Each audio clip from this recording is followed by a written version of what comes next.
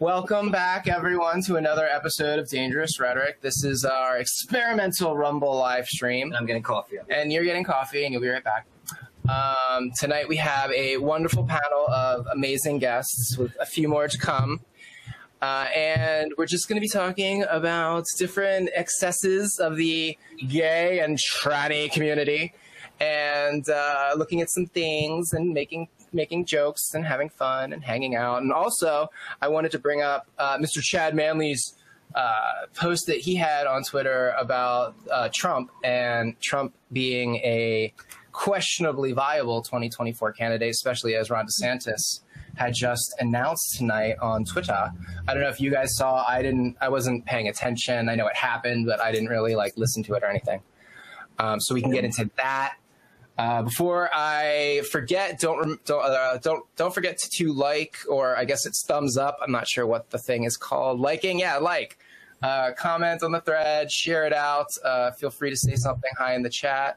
It looks like you can give us money in the chat here on Rumble. How does that work? Oh, you can. Yeah, it's basically like a super chat. Okay.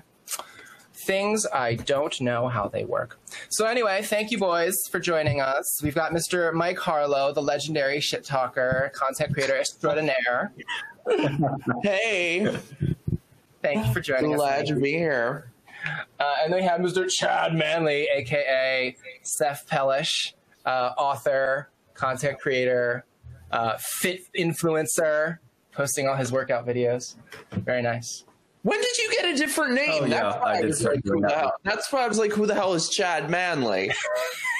When did you get a different name? Yeah. For more shit posting. I don't know. Wanna! It's okay. Hey! Guess what? I was like waiting for you to pop up in a box. I didn't know you were right there. Mikey, I'm in town. Where's the camera? I don't even know. Mike's here, camera's there. Yeah, there we go. But I also, in honor of all of you boys, I brought snacks. Are we ready? You ready? In honor of the boys, which of course this one over here can't eat. But in honor, I brought. Come here, Daniel. In honor of being the perfect fairy princess here, I brought cream puffs. Oh shit! Hell yeah. Cream puffs for the poofy creamies. With my coffee, My duty as a fairy princess. Perfect. I was anointed a long time ago. It's not, it's a big difference between a fag hag, a fairy princess, and a fruit fly. There are three? Oh, fruit flies, fag hags, and then they're fairy princesses. We get anointed. We're invited. I only know two of them. Honey, I'm older than you. Don't remind me. Wanna? I'll tell you the tale one day. It occurred on a galaxy far, far away on a dance floor late into the evening, as well as many journeys onto the Judy Garland Enchanted Forest and between the Pines and the Grove. Hard to navigate. I miss you, Mikey. It's good to see you. You too? How long are you here until? I was supposed to leave tonight. I'm now leaving Monday. Oh, nice. Yes, but I'm going to go to the theater. I only child thing. It was a last minute decision. I had to come in and check on the rents. Of course. So I would love to catch up. And by the way, I heard about your pup. I'm so sorry. Oh, thank you. Yeah. I went through that with Mark, but I would love, call me while I know it's hard to nail you down. Like most fairies are, but I love you though. And even if I die, I hope I see you because I'd love to chat with you about yes, definitely. what you're up to and about what I'm thinking about too. Because you and I have quite a bit in common. I think we need to do some sort of podcast at some point for only children. Oh God. What would it be called? Why Wear a Mess? No, I think it would be, maybe it's called Friends of the Family We Choose. Cutesy. Or Why We're Not As Bad As We Look. Seth, do you want to plug your book real quick? Oh, yeah. So you can buy it on Amazon. It's called Come Out and Play. We're coming up on the 1 year. Yeah, that's it. We're coming up on the 1 year anniversary. For if you're curious what it's about, it is a satire that I wrote and I published it last year. It is a satire of the gay young adult genre of fiction that's really creepy, and I don't quite know. I do know why it exists, but we'll get into that perhaps another time. But I just, I had something to say, and so I said it, and I made it look like something that it wasn't to own the libs. And I have to say, the Redditors in the male romance subreddit really did not like it when they found out that it was satire. Perfect. That is There's a great genius. review. Wait, there's a great review here. I'd like to read it on your behalf, if that's okay. Go for it. Yeah, sure. So it says, fantastic work of satire. By the way, satire is where it's at. Like, satirists, that's how we win. That's why people are afraid of bards and artists, because satire is the way. Humiliate them until 200 years after they're gone. It says, I absolutely loved this book. It's a hilarious satire that had me laughing actually on every page. I love that he didn't say literally. It's great. Actually. Great reviewer. Some very insightful and painfully moving passages that weren't expected and definitely packed a punch. It poses as an LGBTQIA young adult novel that is actually a carefully crafted satire that would probably be more appreciated by a slightly older audience. Can't wait to see what else this author does in the future. Somewhere Larry Kramer is smiling down here. Woo! Way to go, Sab. That's amazing. Killing I think it. this is terrific. And I saw also Terrence McNally, guaranteed. Somewhere they're smiling down.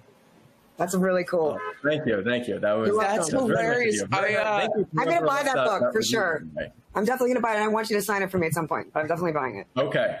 I keep looking at the wrong place. I have to look here. It's so weird. That's fine. We do that all the I'm time. going to be like Dave Marcus and smile on screen. That's fine. I saw you had posted about your book a while ago, and I didn't know it was satire, and I was quite confused. I was like, because you don't seem like the type who would write some, alphabet young adult romance novel. So I feel like it's all come full circle now. Yeah, Chad, do you share your yeah, state? there were a lot of people who were confused. Do you share the state you live in? Because Me? yeah, I'm just curious if you're in New York. I live in Nebraska. Oh, what part? No, so you don't have to say. My best friend's from Lincoln, so I spent a lot of time there. Okay. Lincoln. No, I'm more in But the then you have to say Omaha it's- area. Oh, you're in Omaha? That's very cool. Nebraska's a great state, man. People have no idea. When I first went there, that it's like the third largest. I think of per capita of gay men, except you don't. When I first went in 2000, you couldn't tell because all of them were wearing flannel, driving pickup trucks, and none of them danced. I think Brandon Strzok is out there right now. I think that's where he's living, although he's talking about moving back to New York City too. And we just got constitutional concealed carry. Nice. I live in Florida now, so did we. Yes. Yeah, and I gotta say, this is something really annoying. This is the second time I have moved to a state, gotten a concealed carry permit, and then within months, they adopted constitutional carry. And I'm like, okay, It's good, though. It's good for you to have a permit. It's great, especially after what happened in Omaha during BLM with that poor guy and the DA's pushing for the DA. Remember during the BLM, the guy was protecting his Omaha bar, right? Does everyone know the story? I don't think so. You know the story, Chad, right? I wasn't in Omaha at that time, so I'm not. Oh wait, not hold familiar on. with that. Hold on. I have to introduce Mr. Peter Feliciano. Oh my God, it's It's a me. party. Look at My that. lover. God, Malaka Daka Muhammad Jihad, Peter. Are you? Another breeder in the house. Uh-oh. I know. I heard you guys needed a straight. He's another I am the honorary. straight here. Don't you You're say all I'm straight. honorary gays. I include you all in my gay file. Yeah, touche. He's a He's fairy. mine. You can't have him. I'm a fairy princess. You're a fairy prince. It's all good. Peter Feliciano, Mr. Music Maker, comedian, content creator extraordinaire. Welcome. Thank you very Really don't know much. Peter. Hello, everybody. Chad, I haven't met you yet. I'm Peter. Hi, nice to meet you. Good to meet you. Where are you? Nebraska. He's a satirist. He's a satirist, Peter. Right up your alley. We were just talking Right. about. I don't go by that title, but okay, I'll take it. Are you like a? Is Well, all we're I talking think about you of like is, you're not here. He's a All I satirist. think of is the episode of Family Guy when Brian tried doing stand-up, but he said he was a satirist because he's just so stuck up. No, the good satirists are. That was a satirist of a satirist. A satir of a satirist. Yes. So welcome, Mr. Peter. And Thank you you very were. much. I'm sorry, I interrupted your point.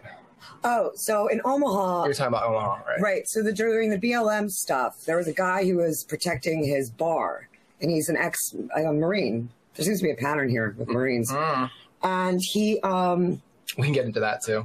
Yeah, probably a good idea. And I think it's up to you. I mean, We'll get in there. Keep telling your story. so he was protecting the bar, and his father was going out there too to protect the bar. And this man started to attack him, and he brought out his gun and he warned him and said, stop, don't come forward. And the guy ends up leaping on his back. Ooh. He says again, stop or I'll fire. So twice at least. And the guy keeps going. So he turns his gun and he fires. And the DA in Nebraska ended up deciding, of course, not to press charges. It was a clear-cut case of self-defense. He flees to, I think, Washington State.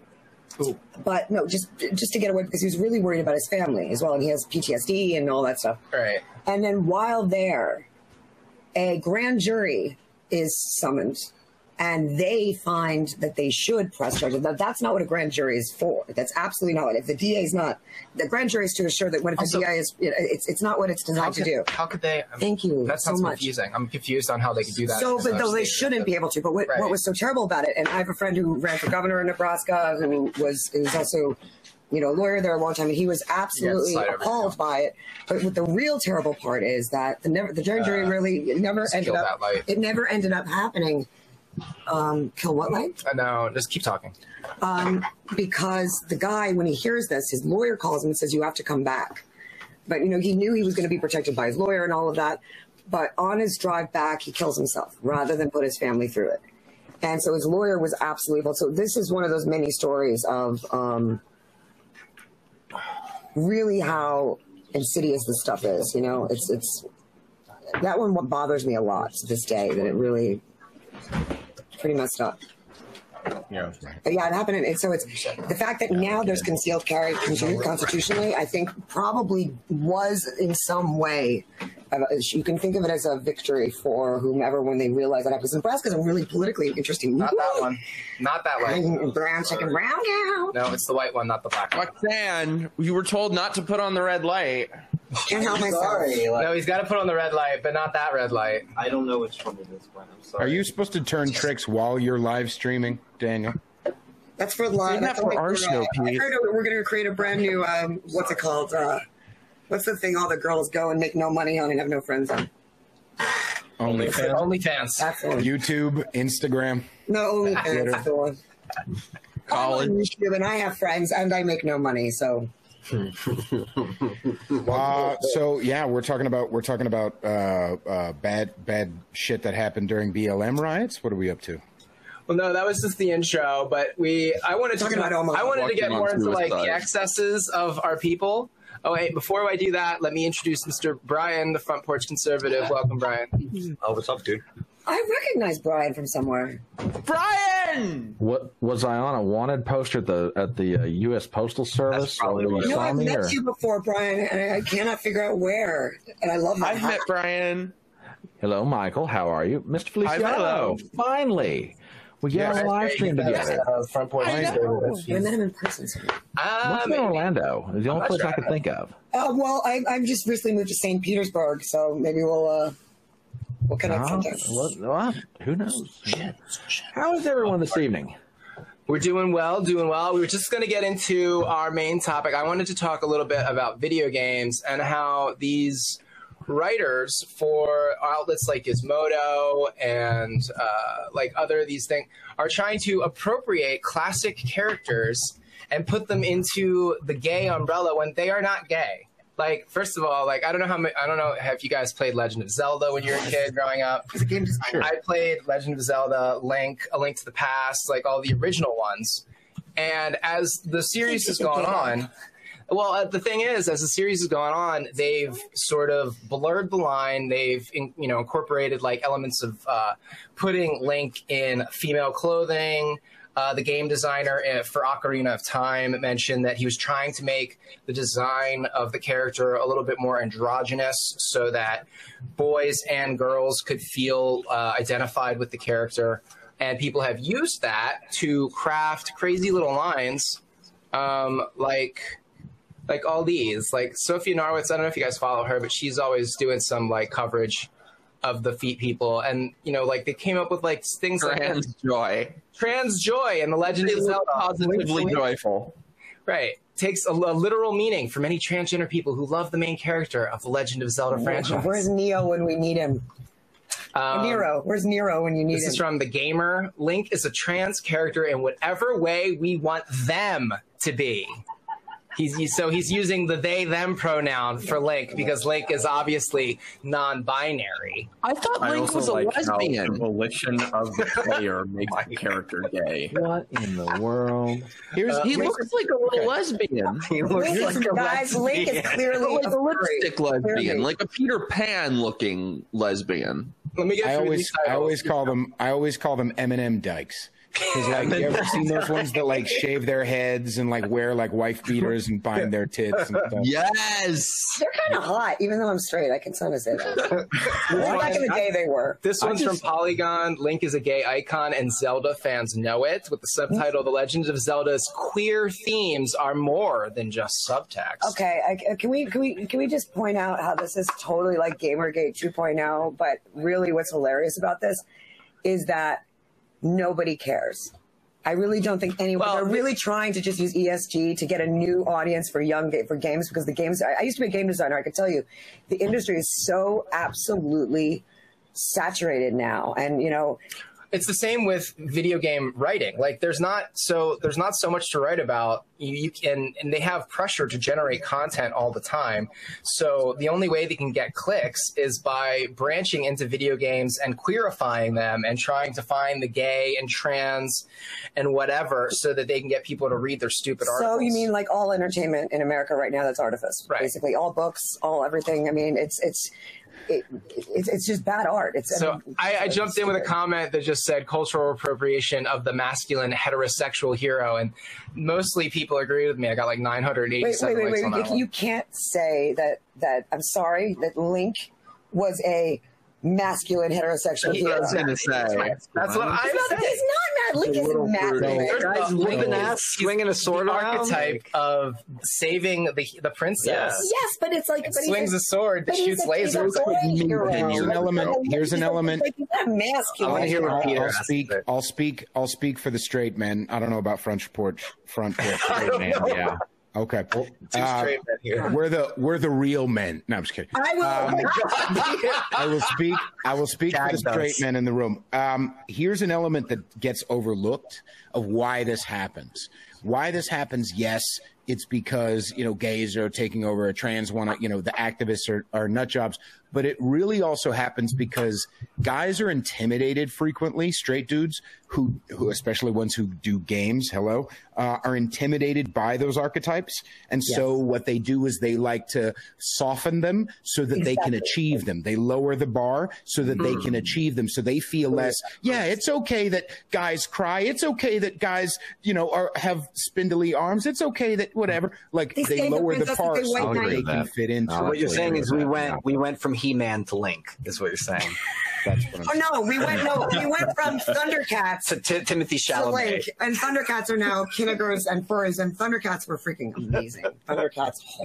Were Thundercats the original furries? I'm just asking, Thundercats? Were they the original furries? No, Were they the original furries? Were they the original? No. It's close. I don't know. I saw a couple. They were not, and that's what's really upsetting that people think they are. I mean, because the original furries were really otherkins. No, I'm just throwing that out there. Just throw shit.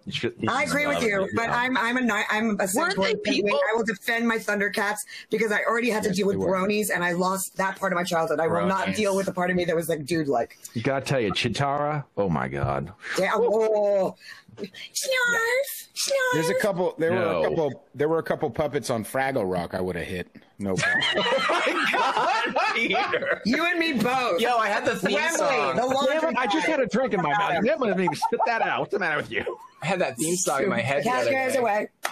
Worries for another day. Let the Fraggles play.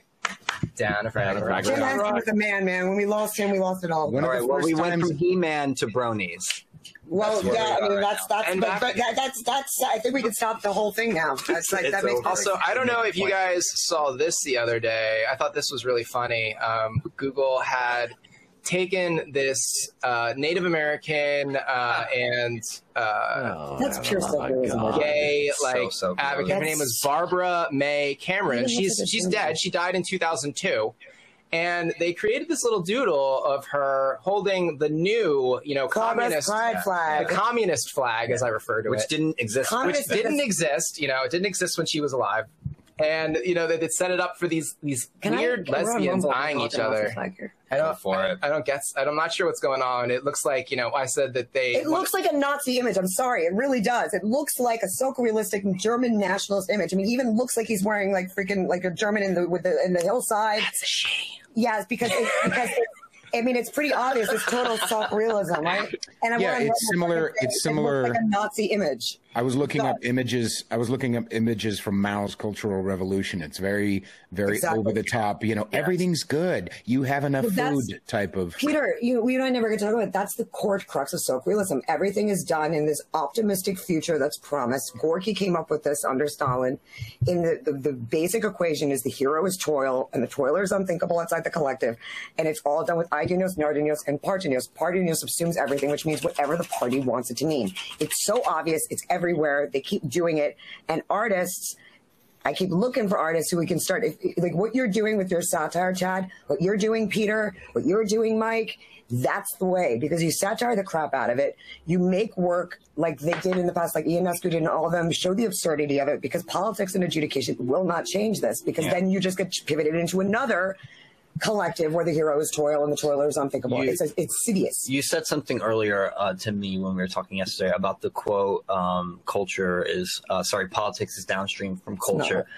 What did you say the other day? Yeah. I said that, much respect to Breitbart, may his memory be a blessing, but culture is not downstream or upstream from politics. Politics is not upstream or downstream from culture. Culture is the stream. At best, politics are embankments.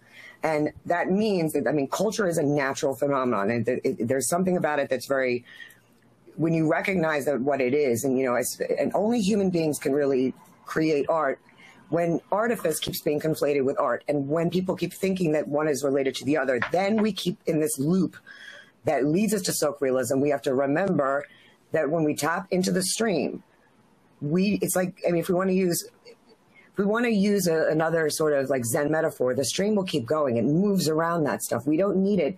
The embankments, though, it's very possible that it can be dammed, right? And I mean that in a punny way as well. Like when you dam it, you can also dam it. And that means... So you can clog it, but also destroy it. That's the only thing I think drought and climate change we should worry about.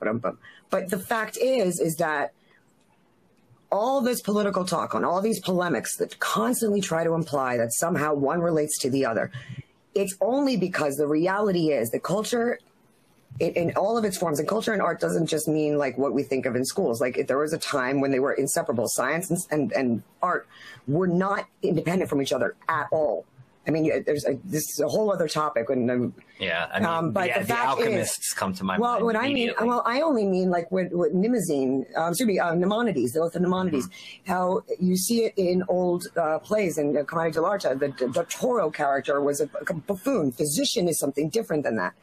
We've allowed medicine to no longer be an art. We've allowed science to no longer be an art. So science now, like coding and gaming, it used to be that a scientist wouldn't sit there and determine what steps to follow the science. You can't do that, like coding a program where you want a goal. Science is much more like what you do, painting, where you make a decision based on what your observations are and then go from there. There's an artist named Charles Bell, I think, who's a perfect example of this. And in I think it was 1809, I think that's the right year, after the Battle of Waterloo, all these soldiers are coming off ships. They were covered and wounded and damaged. And we'd never seen anything like it, because as war gets worse, wounds get worse. He was an artist, a watercolorist who couldn't get into art school, but he got into medical school and became a surgeon. And he used his talents to actually draw exactly in watercolor what he was seeing, unlike those normal physician textbooks where the facial muscles, they don't show any exact. But what is this? How do we? This is the reason this matters is that him as an artist, because of what he drew, we know Charles Bell for Bell's palsy and a bunch of other things that came from his integration of understanding art and science. Same thing of why we use anesthesia. All this stuff is gone because we keep, I say the literalists will literally kill us all. Well, and it makes me think of Watson and Crick too, and the fact that they even came up with dreamed what DNA looked like. That's exactly right. In a sense. So they're like that creative function absolutely has everything to do with scientific discovery. Ian McGilchrist says that. He says the right brain is the one. You guys wandered afield from politics is now changing. But it's the same though, because what she's arguing is that culture is the stream. Yeah, that's right. And politics. The word politics. I think there is something to that for sure. Because look at all this drag shit. Look at all this terrible, stupid, bad art. That is what is dominating the conversation. Speaking of terrible, stupid, and bad then art, we got there because we were looking at the Google image, but it's like that's what this is, man. They are using these techniques. If we don't fight bad art with actual good art, you're not going to win this from voting for Ron DeSantis or Trump. I'm sorry. It's just that's not. You're right. You're absolutely right. Right, drag, like, because we're not like the stuff they're showing is drag is not drag. Drag is like really old art form. Before you go into drag, I want to share. Let's share some drag. Oh look, it's you've got bad drag. No, well that actually looks like. Oh my god, this thing! Rainbow Bright. That's from LARP of Rainbow Bright. Hi, Rainbow Bright. Wait, are you guys getting the volume on your end? Can you hear it? I'm sorry, I'm laughing at this. No, it's not coming through. No, it is. I can hear it. Yeah, you got it. Okay. A real life homosexual, and today I'm invite you. How is this not satire? In nature with us. Wow, this is nice. We like to call this little tour the Summer of Pride. Oh dear God! It has everything. No, community, art, lesbians making art. Last year we gave clearly only the lesbians really funny. It can't be real. It's really funny. Hundreds of you across the nation. This year we're back again. He's got a mustache, by the way. This is so bad. It's beautiful. Salt Lake City, we're coming for you. This one day. All I imagine is this is going to be a bunch of white women who like to think of themselves as allies. That's in the TV. Going out into nature to find homosexuals.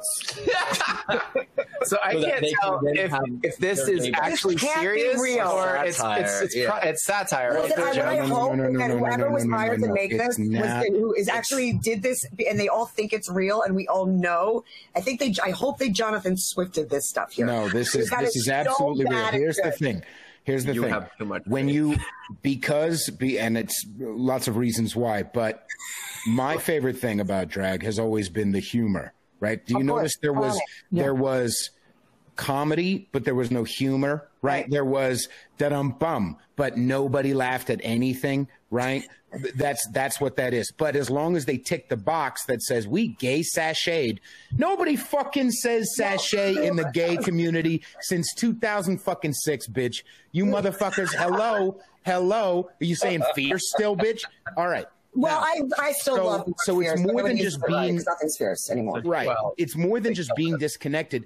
They get the money. See, North Face, all these companies, they get the money. They will check whatever box the corporations want. But Peter, it doesn't matter. Look, I agree with you completely on what you're saying. But with that in mind, let me just propose. I mean, I honestly don't know what this was, but drag. Let's take a quick vote. Who thinks it was satire? I hope it's satire. Am I the only one? I don't think it was, but I hope I'm the only one that thinks it was satire? I don't think it was, just because I think it might be. I have seen other things like this that I know were totally serious, were funded, big budgets, all that stuff, that were just as cringe and almost like so bad that you almost want to believe it's satire because it's just so terrible. But hold on a second. This is why I thought that was funny though, just really quick. There's so much meme material in that video, like I could just think of all the great memes I could pull out of it. So I will say this. So Peter, first of all, Peter, I agree with you 100%. And I'm so glad to hear somebody say this, because this has been my argument for like drag is a form of clowning, but it goes all the way back to Greek theater and to choruses, and it's a really old art form. And you look at Charles Pierce and you look at all that stuff. But here's why I say I hope it's drag. It should be satire, not hope it's drag. I hope it's a form of clowning. It's not drag. It's something else. And the thing that makes me give away is the anachronism of the television. Makes me hope that it might be. And I don't know what it is. It's Poe's law is like really in effect with this one. But this, though, is a great clue to if doing something like this and adding much more clarity through things that are, like the way Deadpool does his stuff in the promotions for, if you bring the beauty of postmodern art and what it always was meant to be, get rid of the postmodern theory. And the other reason too, if you noticed, no one in those images looked gay at all. They just fit boxes. So there was no blue-haired person and there was no trick. So I would have to really sit with it and spend some time, but I'm going to do it. I'm going to actually look at it and see if I can figure out where it came from, because I'm with you, Peter. It's not a good satire. It's not good enough, but I hope it is. But you are 100% right with why what they're calling drag, I say over and over again, isn't. We should be going after queer theory, in my opinion, not drag. They call it Drag Queen Story Hour, so it makes it impossible for us to do that. But it's not drag.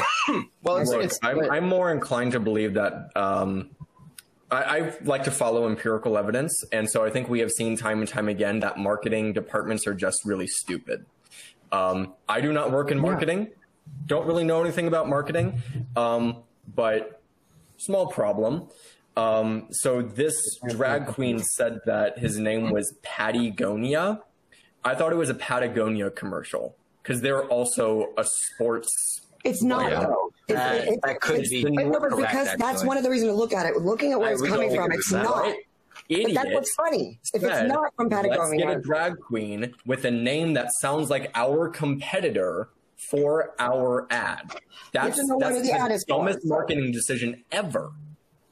Mike, you're listen, I think, listen, if that's what it is, but I think what they're promoting. So it's for the North Face. Is the oh brand. My God, you got it. You nailed it. And you're correct. Well, they said that in the ad. Yeah, that was in there. Yeah, I didn't hear it. The North Face is technically a competitor with Patagonia. So that is, you're correct. Well done. It's not satire. Oh, it is Patagonia. It's marketing. It's propaganda. Well done, Chad. Yeah. This is proof why this is maybe one of the smartest panels ever put together on the whole of the internet. Beautiful. Right here in this moment. And I got to tell you, though, so then if we know that it's that, we know this is just to get an ESG score then, which is really, like I say that ESG, I mean, my James Lindsay's spot on with that shit. And I'll tell you, really I worked in CNN Strategic Integration Group, so I worked in a lot of that. Like what? I mean, can you give a brief explanation of ESG for the audience that may not have a clue what we're talking about? So basically, I'm not even going to get into the weeds about it. Basically, what's happened is BlackRock and Vanguard has basically bought out a lot of the funds that allow investors in various ways, and we're not going to without getting into complicated to get money. You have to go through things like Blackguard through different to get investment capital. But without getting into the weeds about it, what that means is that what they've created, and it's basically a fraud, and it will eventually stumble down because the only person who's really making any money off of it are, and I think I'm the only tribe in the space, and I'm going to say he does not represent us. He's basically being a real. It's like a Madoff scam, but it's massive. And so what he's done is that it's like a social credit score first with corporations. So in order for them to fit the certain tick the boxes, they have to do something. They'd rather do it. And this one, it's interesting. Like you'll notice sometimes they don't go too far with them. I mean, Adidas and M&M's and I think what was the other one? Oh, Bud Light has realized this. They want to get that ESG score up, and this is how the easiest way to do it. So again, it is bad art. There's a great book I recommend it to anyone called Art in the Age of Artifice. What's ESG stand for? Equity. No, it's environmental, social governance. Governance, right? Now, so there's 3 different categories where you can raise your score by improving any one category to get funding. So if your company does something good for the environment, you get E points. Yeah, and something woke. This would be an example of the social points because you're encouraging good social practices. AKA it's fascism. Right. And then government would be like promoting, your corporation promotes some sort of collaboration with the government, like, when Twitter and Meta collaborated with the FBI in order to keep certain information about the Hunter Biden scandal in the laptop. On that note, hello to our FBI agents. Hello to the FBI agents. Hello. And we are on Rumble, so you can't do anything to us this time, boys. Well, there you go. Mike was going to say something. Like when I used to talk to Securitate, you don't have to be doing this. There's better ways. You're welcome. You make a great defector. I was going to say something. Mike was going to say something. No, Peter was talking. No, Mike was. I was just going to say, people wonder why this is happening. It's a delivery system for an entire ideology, and they tipped their hand when he said, "I'm a real live homosexual." That is the perfect slogan I'm not for a doctor, everything but they I play put. one on TV. Because they do not believe that being gay is some natural, normal, everyday thing. They can't decide. Either you're normal because you're gay or you're special because you're gay. You don't get to be both. Right. Correct. Well said, Mike. Mike, sometimes you blow my mind. You are brilliant. And Peter, you were saying something. You really are. He's like, I'm a little retarded sometimes. Well, most brilliant people are. Same. You should taste his lasagna, motherfucker. Oh, man, Mike, you got to make us lasagna. Bro. I've been asking for that lasagna for how long now? I'll come make it. Well, I mean, he made the ricotta. The ricotta. When I get my apartment back, hopefully you can come and make it for me in my apartment in New York, or come visit me in St. Pete and make it there in my massive kitchen. Yeah. Well, I want to jump off Mike's point a little bit too, and this is the whole thing with the gender ideology thing. Everything becomes a costume with this ideology. It's something you can put on. You can put on being a woman. You can put on being a lesbian now. You can put on being a man and put on being a gay man. And they don't even do it well. It is homophobia when you think about it, because they actually are saying that we chose to be this way and we could identify into doing this because they can. It's all just fluid, and I just, it blows my fucking mind. The whole thing blows my mind because we are legislating this now. We're making people have legal protections for fictional characters that they put on. And we should have that because of freedom of expression. Yes, but that we should, but it's not. I'm talking about bathrooms, sports, things like that. Like the reason it's not people doing it. It's that everyone else is forced to celebrate. That's the issue. This is where again it goes back to the stuff you mentioned about Mao and stuff. So back then, and this is the thing that everybody live not by lies, or when Václav Havel talks about Power of the Palace. Adam Curry and Judson Dvorak on No Agenda, in the morning, all actually recently discussed this, which was really fascinating. They talked about how, and James Lindsay talked about this, most people do not, and James Lindsay really nailed it in How to Fight Tyranny, the very recent thing he did. It's like 23 minutes long, How to Fight a Tyrannical Government. He breaks everything into the parts people play. The fact of the matter is most people do not adhere or believe any of this stuff. The problem becomes that there are people, especially in like a lot of these powerful private schools, or even this, when you go and you ask, why, they'll even be there and says, look, I don't like this stuff, but I want to make sure that my kid or my family or my person is on the upper tip, like they can get through things and win whatever the society's game is. This happens every single time. You've got that group of people, and they're not the ones making the ideas. They're the ones who are making them happen. Then you've got the normies, and we know that. Then we've got the rebels, and all of us here, vested. And then what happens is he says, what we have to try to do is get the people who are doubters or normies who are afraid to speak up and say something, to say something, because the more you wait to stand up for this is what Solzhenitsyn was talking about. The longer your tattoo, right? Mm-hmm. You can share it. It says, you can resolve to live your life with integrity. Let your credo be this: let the lie come into the world, let it triumph, but not through me. So even if you can't speak out, don't live by that lie. At least don't say what you don't believe. Here's what's weirder too. We were talking about the differences between culture and politics. Now, it's not just my social media bubble. I've recently on my Instagram, and I'm sure there's other way more famous people in the room, but like my Instagram for some reason has gone super viral on a couple of things. And the biggest one of the biggest kind of breaking open. Congrats, by the way. Thank you. Thank you for doing whatever it was that made people see it. I deserve all of the accolades. But one of the things, the three biggest ones have been specifically speaking to black audiences and connecting them. One of them, as an example, was black people are not actually Democrat. And I make this list, right? And have there been, on a total of probably, I want to say it's up to 30,000 likes or something like that. Wow. Have there been people who disagree with that? Black people specifically? Absolutely.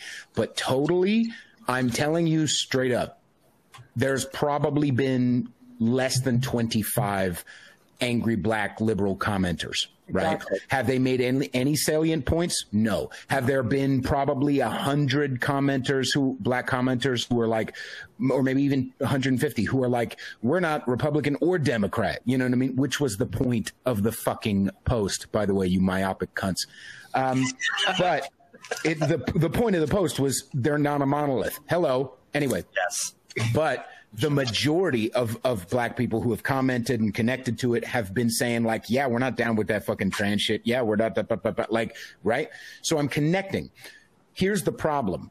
Culture, regardless of us winning the culture war, which we've been winning it for fucking years, the disconnect is in 2024, if we don't have secure elections, which we don't at this current time, it doesn't matter if we all culturally dislike the regime, the uniparty, whatever the fuck you want, the oligarchy. It doesn't matter how much we dislike it because we have no choice, right? So it will spill out eventually onto the streets or into the whatever, or it really shouldn't spill out onto the streets. We should, I don't know about should, in Minecraft, it would be nice for us to take our frustrations to specific places that the frustration would fit, not a mom and pop fucking coffee shop. Hello. But anyway, hello, France. I hope, are they still at BlackRock? Anyway, it would be nice if we took that frustration that way. But I'm saying the main thing we need to pay attention to is the fact that, yes, we're winning the culture war. Yes, culture is a stream, blah, blah, blah, all that stuff. But maybe what if, and I've been connected to a lot of anti-state content and creators recently, and I love these boys. Just a couple of girls too, but like just, problematic, just they keep themselves anonymous. I love them to death. And making memes about feds, all that stuff. And one of them, by the way, is at Anti-State. Everyone go follow that motherfucker. But I've been connected to all these stuff, and the movement is, wait a second, what if it's supposed to kind of go this way? What if no matter how upset we all, 95% plus, because really the only people we have to worry about are white liberals, and there's only a couple million of those cocksuckers. And what if 95% of the country doesn't want something, and the political machine, the embarkment, whatever you were calling it, makes that decision anyway, that, nope, we're going to still put our guys in power. Nope, we're still going to do this, right? Is that him? Yes, sir. If that happens, what's the next step? And that's why I appreciate the cultural movement of, you know what? I'm going to learn how to shoot. I'm going to learn how to make crops. I'm going to learn how to protect myself. I'm going to take my motherfucking kids out of school, right? All that movement away from that is stepping aside so that, okay, nice politics. That's very nice. Congratulations that you have your new ruler. We're doing something completely fucking separate. And I'll end with this tirade with this. There's not that many cops. There's not that many feds. They don't have enough to cover every single fucking one of us. So just do your own thing, kids. Don't worry about it. Can I add a little I agree with Peter again, but I want to add another solution to what if the people who gain power are not the people that people want. Because, so my family, for those who don't know, my mother is Hungarian. My family first fled to Romania during Hitler. And You're Jewish! And I'm Jewish, and I'm a Hungarian Jew. And my mother, then they fled to Romania, and right before they were going to go to Israel, they put my grandfather in a gulag for the crime of being nobility and an artist and building, theaters and stuff like that. So if we're looking at this from the perspective that we're entering a potential Maoist or Stalinist system, there's another person who I encourage everyone to check out, because Peter, you're absolutely right, but there is another thing that can be done, and it's difficult to articulate in few words. I'm just going to tell people to read, and it's long, but it's worth reading, about an essay by Václav Havel, who was a playwright, and he became the president of Czechoslovakia after the fall of the Soviet Union. But also, can you keep that open for 1 second? I'm going to the Velvet Revolution. I remember him well, 89. And what's your real name? PC. That's Brian. Brian. Okay. Brian, so Brian, remember also, so he also helped write Charter 77. Now, after that came out, a group of people came together. Now, what is amazing about Václav is, again, he was an artist. He was not a politician. He was an artist. He was a playwright. Yep. Now, we've got Mao as a poet. There's a pattern here. It's like Battle of Evermore. But what he points to here, and he does an amazing job explaining. So I'm going to just truncate and summarize. It's long, and a lot of people are like, TLDR. I could not say, even without any less of doing that, this essay, it doesn't only explain what we're really in. It's long, but he explains how to get out of it. And he explains who dissidents are. He explains what all of this is, and it is a long read. I've been reading it over and over and over again for about 2 years. It's not that long. No, it continues on. It's long. Oh, okay. But here's the thing. There's a part of it that's really exquisite. When you open it, if you can go down to, I'm just going to read part of it for you. Okay, go up to section 3. Or go up. Now, what I'm gonna say about this is I'm gonna just share with you a little of what he says here, and then I'm just gonna summarize a few points because I'm not gonna read it all. So he says, the manager of a fruit and vegetable shop places in his window. And one thing to understand first, what he redefines the era that they were in, that is, and he warns at one point that the West is going to get there. He doesn't call it a dictatorship, and he gives an argument why it's not a dictatorship. He calls it a post-totalitarian system. Think of it like post-apocalyptic future. It doesn't mean after totalitarian, it means while it's embedded. So he says, the manager of a fruit and vegetable shop places in his window among the onions and the carrots the slogan, "Workers of the World Unite." This could be trans rights or human rights, BLM, or whatever. Any it's of the new gay flag. Any of this the stuff. BLM stuff. ESG, all the stuff we're seeing now, all of it. So, and this is in the 1970s. So he says, why does he do it? What is he trying to communicate to the world? Is he genuinely enthusiastic about the idea of unity among the workers of the world? Is his enthusiasm so great that he feels an irrepressible impulse to acquaint the public with his ideals? Has he really given more than a moment's thought to how such a unification might occur and what would it mean? And he says, I think it can be safely assumed that the overwhelming majority of shopkeepers never think about the slogans they put in their windows, nor do they use them to express their real opinions. The post, and then go down, and I'm going to say, it gives the illusion that it's in harmony with what society wants, which is exactly what you're saying, Peter. Then he says, let us take note.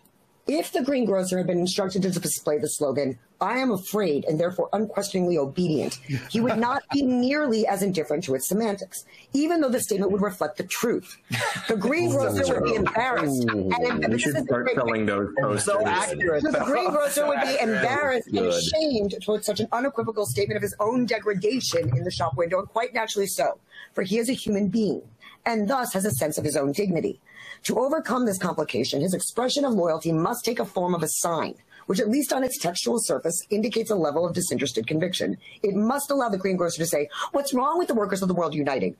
Okay, you know, Antifa, what are you, not anti-fascist or anti-fascist? See? Yeah. Then he says, thus the sign helps the greengrocer to conceal from himself the low foundations of his obedience, at the same time concealing the low foundations of power.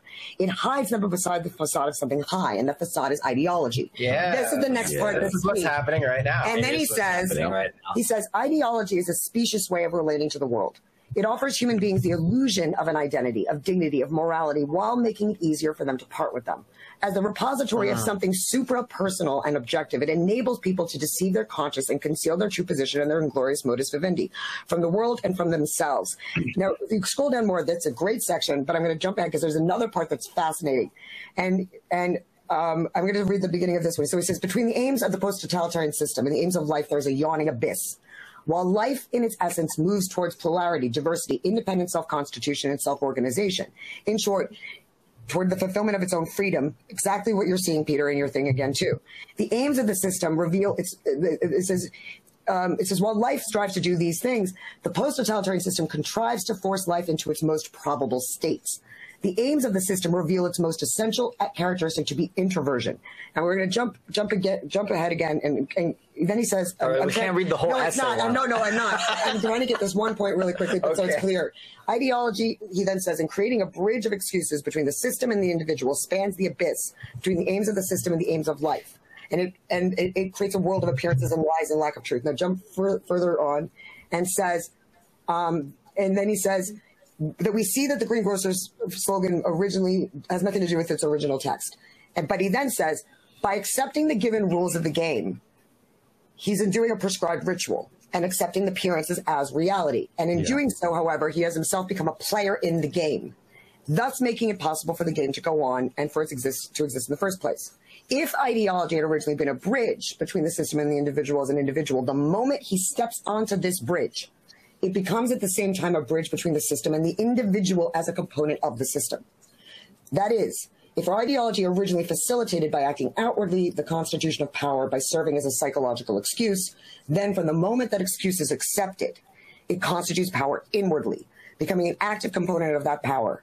Then jump a little further, and what he says there is, this is when he begins to talk about how to break it apart. This is the first time he does that, but you have to read the rest of the essay to really get it. But I just want to put this thought out there, because think of this when we talk about AI and all our fears of AI. Think about it. What if the real natural fear, as if it's a horror movie, Mike, is actually this? And what we're actually seeing is people not recognizing the difference between Dr. Frankenstein and Frankenstein's monster. Okay? So this is the actual fear. He says the whole power structure, as we have already discussed in its physical articulation, could not exist at all if there was not a certain metaphysical order binding all of its components together, interconnecting them and subordinating them to a uniform method of accountability, supplying the combined operation of all these components with rules of the game, that is, with certain regulations, limitations, and legalities. ESG as well. The metaphysical order is fundamental to and standard throughout the entire power structure. It integrates its communication system and makes possible the internal exchange and transfer of information and instructions. It's rather like a collection of traffic signals and directional signs, giving the process shape and structure. This metaphysical order guarantees the inner coherence of the totalitarian power structure. It is the glue holding it together, its binding principle, the instrument of its discipline. Without this glue, the structure as a totalitarian structure would vanish. It would disintegrate into individual atoms chaotically colliding with one another in their unregulated particular interests and inclinations. The entire pyramid of totalitarian power, deprived of the elements that bind it together, like Peter was touching on too, it would collapse upon itself as if it were in a kind of material implosion. The thing that he makes points to, though, that I caution anyone who is a rebel in this time, is that, and you did touch on it beautifully. He talks about the need for parallel structures, parallel pole. You build other things next to it. If you keep pounding up against it, so let's say Biden wins again, or even worse, somebody even worse, who doesn't know? That happened over there. He explains that they didn't have elections. They didn't have it. They still managed to get out of it. And it wasn't what we think it is. It wasn't Gorbachev. And that was part of the appearance to the rest of the world. What it was what they did. And they explain it piece by piece. And it's not, he says there's nothing wrong with the political, but the dissidents, the real ones, like all of us, there were normal people just living in the truth.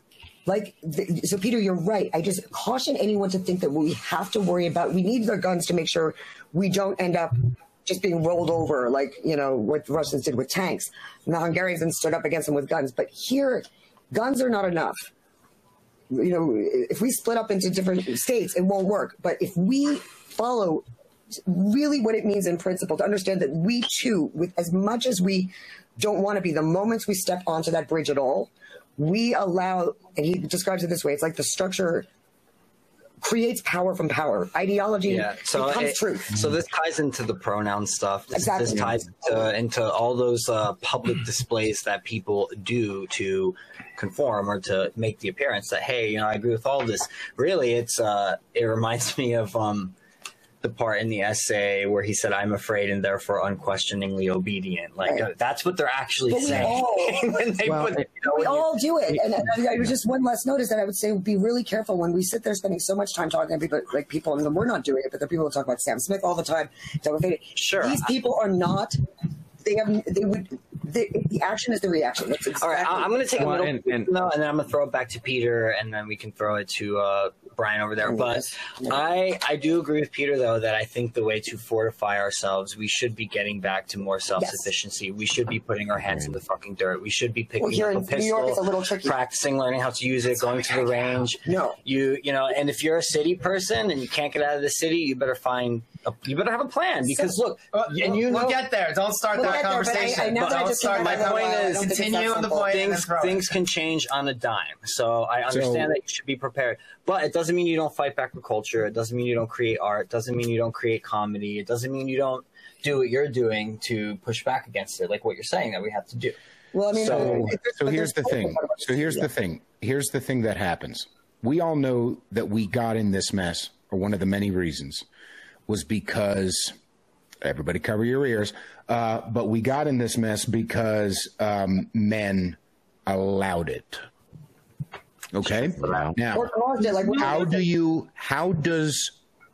are the benefits? What are the many different things that happen when a man does things like shoot guns or lift weights or learn how to, or start a business or whatever? Suddenly his balls fill, okay? Yes. Spiritually. It's not just prepare yourself for the coming invasion. All the women here also, yes. It's not just the benefits that outwardly manifest. It's also the inward, oh shit, I've got fucking animal in me. Oh shit, I'm confident. Oh shit, I know myself. And that heals culture as well. That heals nature. That heals that we're connected to a higher power. That there are no problems with that. And lastly, you can do both. I'm doing fucking both. I'm going up to New Hampshire to help build a fucking cabin and kill a couple of fucking cows in a couple of weeks. Okay. And in the interim, what am I going to be doing? I'm going to be making memes. Okay, I'm going to be making music. I'm going to be doing what I'm doing, right? So you can do both. It's not a binary thing, kids. And ladies who, if any ladies are listening, speaking for the one lady here, he's right. And we have to raise men to do this. We also have to encourage men to do this. We have to stop telling men, ew, and they like that thing. If the man likes to watch football, don't bitch and moan that he's not watching what you want to watch with him, or any of these guys. Because here's the thing. We are, wait, I live alone. I'm single, and I'm 41, and my parents, if I don't have men acting like men, this is one thing that really bothers me about this whole get your heck out of New York thing. No, this is people's homes. People love it here. No offense to this. No, I guess the men need to stand up and defend the home. Yes. And when a man like that Marine goes and chokeholds a guy who had once even attacked me, and we have some of the people that are supposedly allies with us sitting there saying that nearly attacked you? He did once, yeah. What? Yeah, years ago. And so, I mean, look, Mike probably has seen and knows people who has attacked. He's been here forever. I will tell you where you probably saw him. We'll talk about it later. But the thing is that we've got people like, I think it was Cernovich.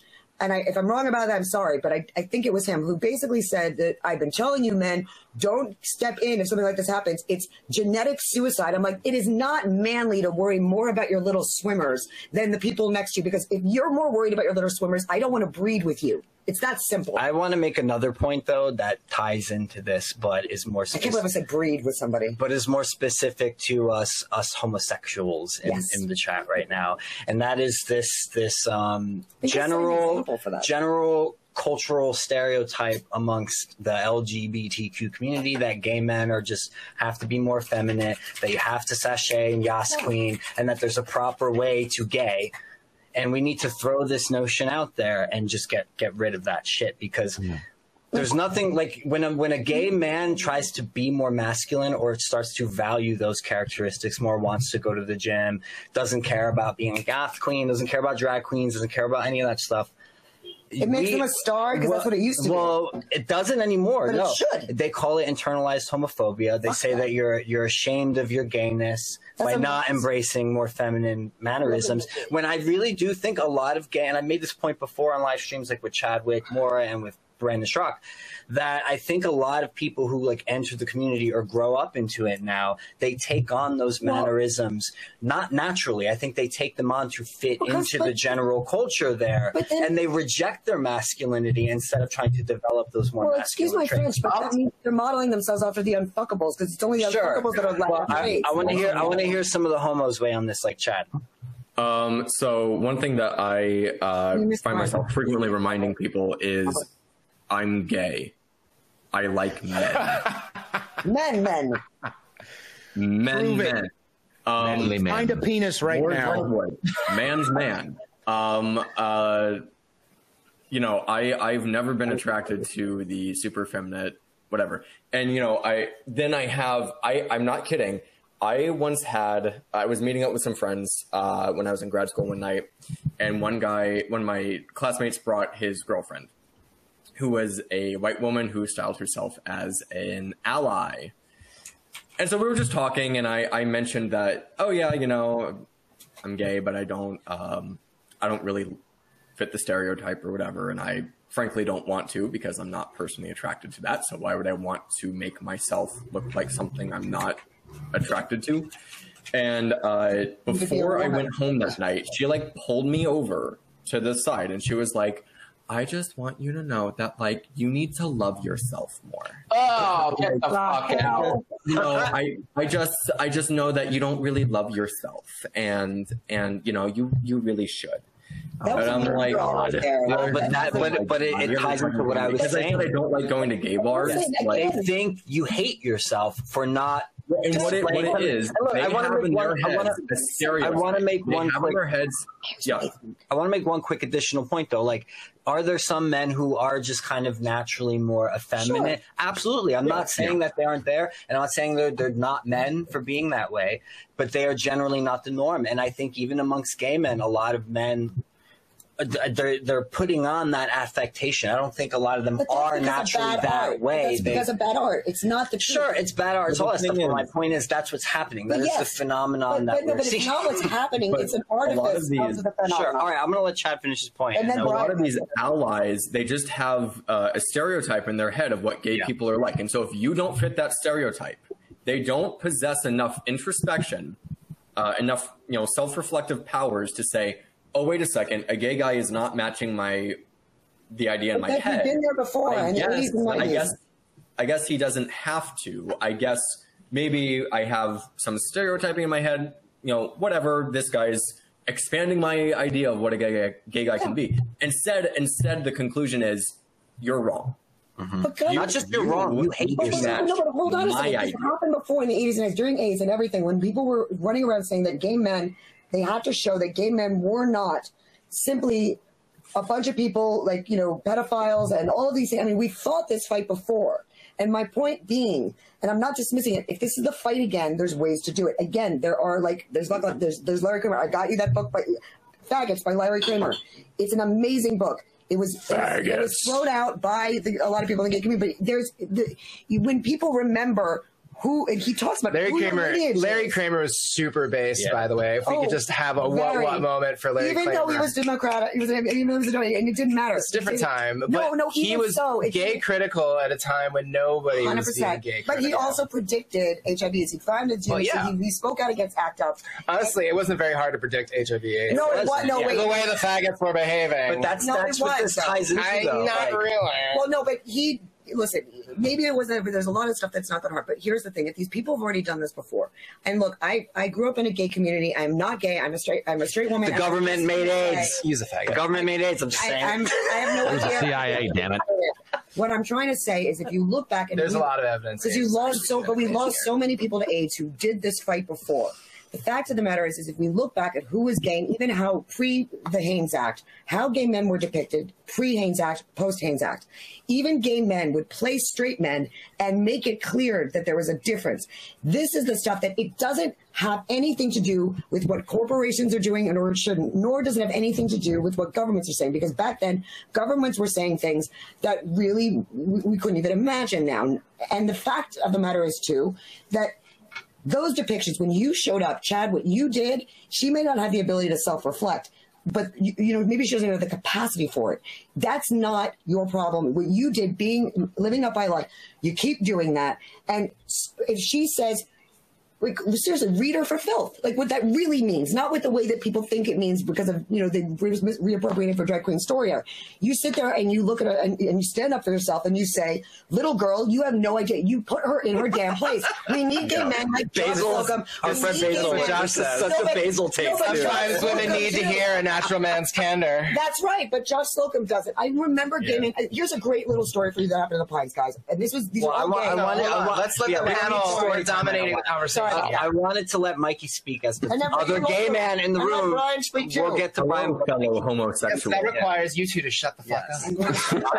I'm talking that much. I didn't get to say what he wanted to say. I'll tell you guys exactly what this is about. It's the fact that nobody has any deeper spiritual understanding of what masculinity even is. We're told that it's just a costume you can wear. It's the sports you watch. It's these very superficial things.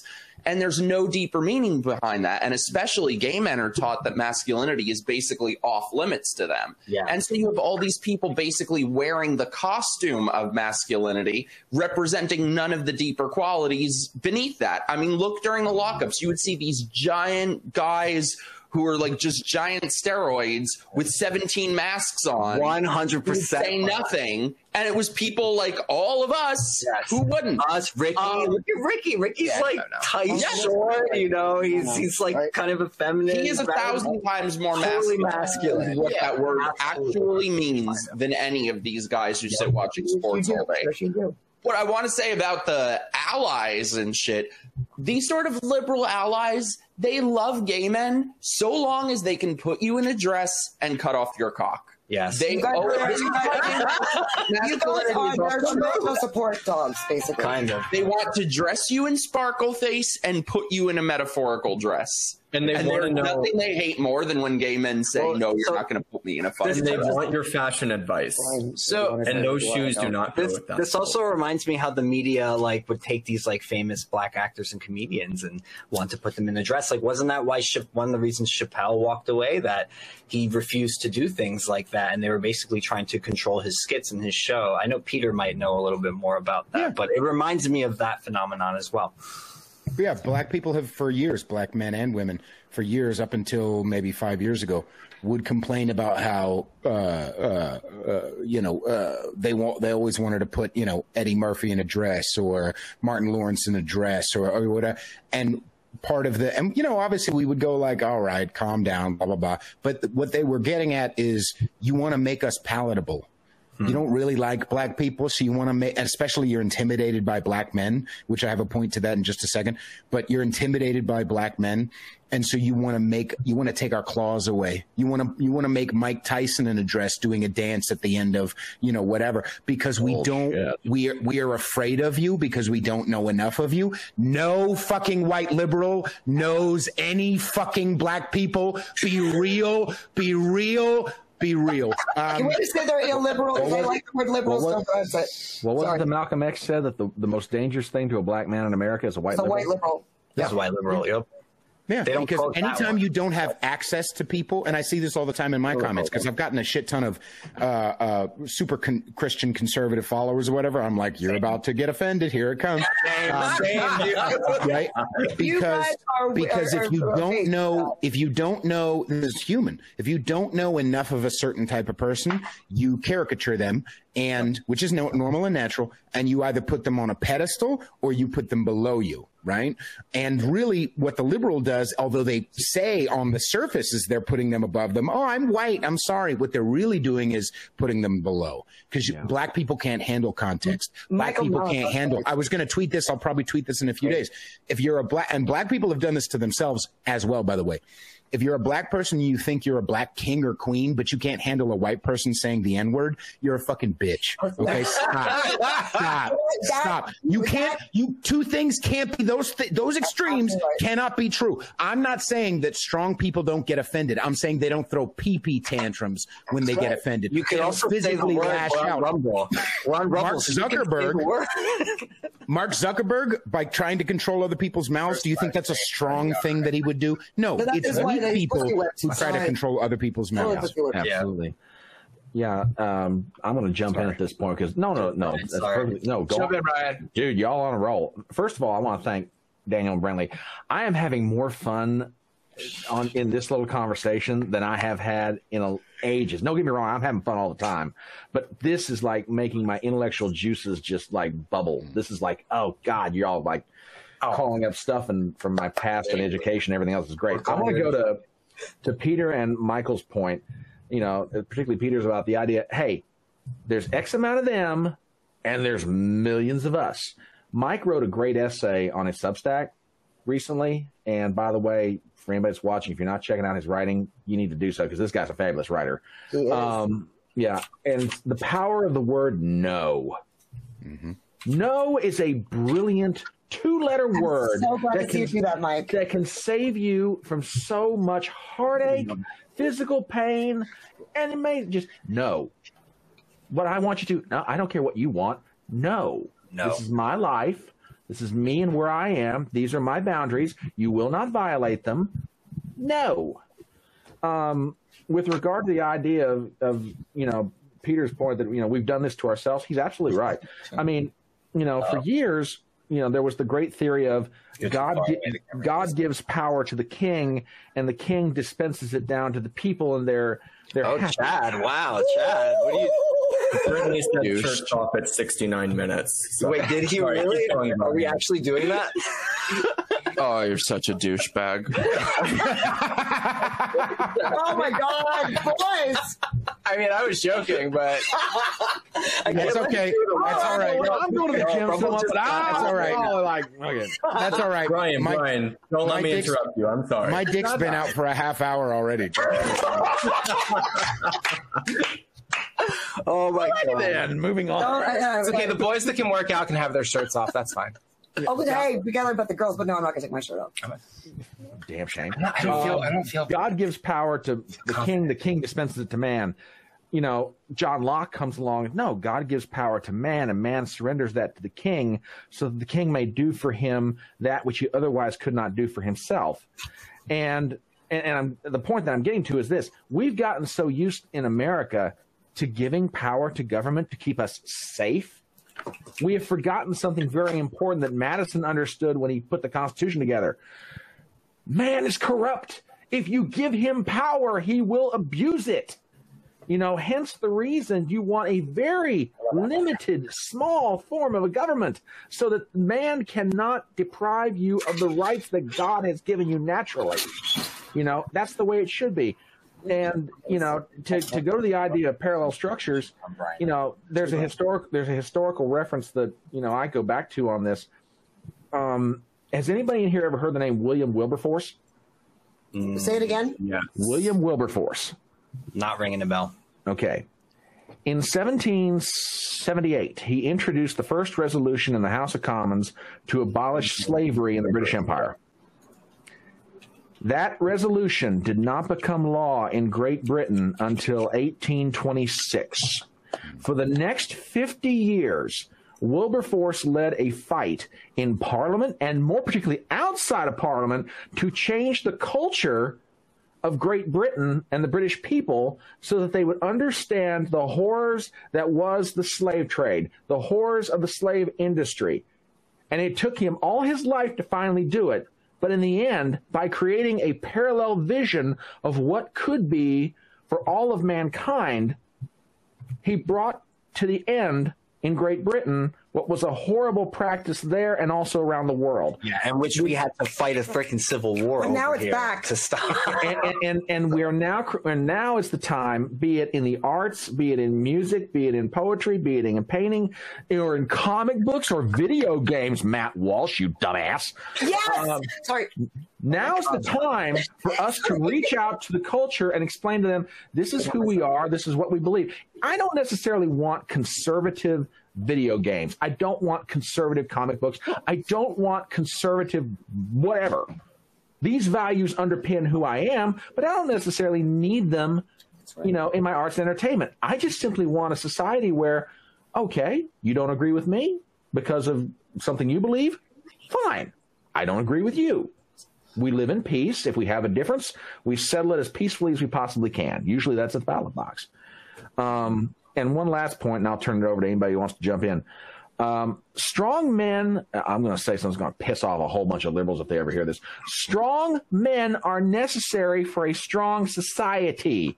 You cannot have a society where men are, you know, effeminate, androgynous, whatever the hell they are, and just expect your society to go on in perpetuity in strength and masculinity. So beautiful points. I also wanted to point out that the fulcrum is similar to what was talked about earlier. I think Dan was talking about, all you guys were talking about, that the archetypal or stereotypical man or masculine or whatever, that's not necessarily true for everybody. There are a lot of lispy motherfuckers who were born that motherfucking way, and I support them.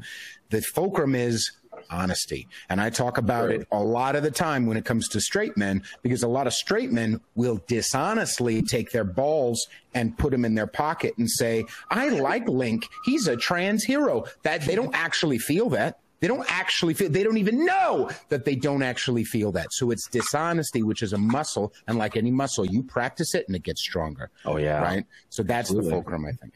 Oh, and that's the same thing with what Dan was saying about these like insufferable gay guys, is that it's so disingenuous. It's crowd pleasing. It's their way of fitting in. It's a way of showing your submission to the monoculture. And it's very crowd pleasing because it's non-threatening. It will never upset the white liberals because they can keep you beneath them.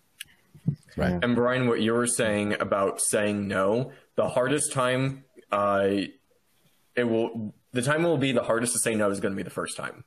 Yeah, because as soon as you have drawn that line, it's going to get a lot easier. And I experienced this at my last job. They were following the Biden administration's attempt to force everybody to get the vaccine or get fired. And so HR said, okay, everybody send in pictures of your COVID cards. And I said, no. And I said, I got the vaccine. Now I wish I hadn't because of information that has come out since. But I was part of a study. So I decided to get it so I could be part of the study because it's kind of a cool study. But which one did you get?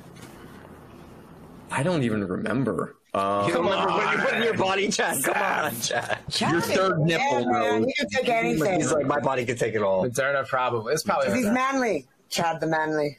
Whatever. Manly well, Chad. anyways, I said no. I'm not showing you my medical records. That is the line. Good for you. And that was scary. And I had a conversation with my boss who did not stand up for me, and I remembered that later. Mm-hmm. And then they had a deadline, and this was the dumbest thing too. It was getting challenged in the Supreme Court.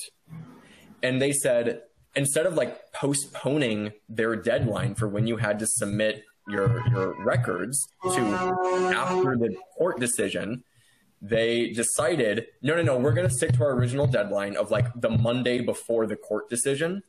So then I got a warning about how I hadn't shown my medical records. And I said, yeah, no, I've been clear about that. I'm not showing it to you. Right. Period. And then later that week, the decision came out that, nope, this is unconstitutional. And so then they sent out an email that's like, just kidding. Don't forget about that. Sorry. Let's be friends again.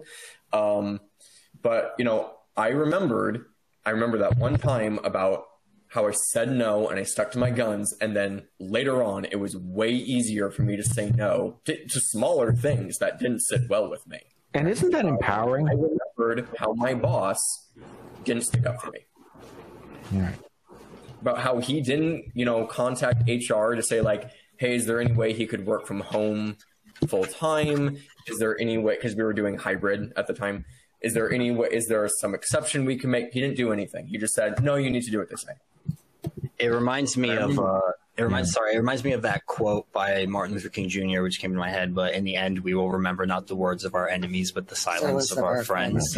Yeah. It is so freaking true, man. Because more than anything, through the COVID lockdowns and the mandates, and speaking out about the identity politics stuff, going to Jan 6th, having the feds show up at my house, all of that stuff, what hurt more than the negative things the media said or people who attacked me online and all of that stuff or tried to dox me, any of that, was people who I thought would be there for me that suddenly vanished from my life, who I didn't hear from anymore, who didn't want to be associated anymore because they were afraid of what that would bring upon them, all of those things. Whether they still liked me or disliked me, they vanished. And that sticks with you more. It's the people who didn't stand up for you that you thought should have or expected. But the silver lining to that is there were people who I did not expect to be there for me and to become my friend, or maybe they were kind of acquaintances and then we got closer, or literally just random people, like people that we've had on the podcast who suddenly, those were the people who reached out. Those were the people who were there for me. Those were the people who stuck up for me. So there's two sides to it. There's that negative side. There's like, all right, well, fuck, my boss didn't stand up for me. But I'm sure you could pull up an example from your own life, Chad, of someone perhaps who you did not even expect would be there for you that came out of nowhere and suddenly there they were, and they helped you at the time.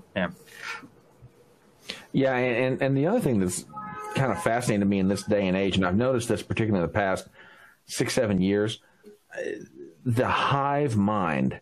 We must all think the same, act the same, be the same, believe the same, and there is no such thing as individuality.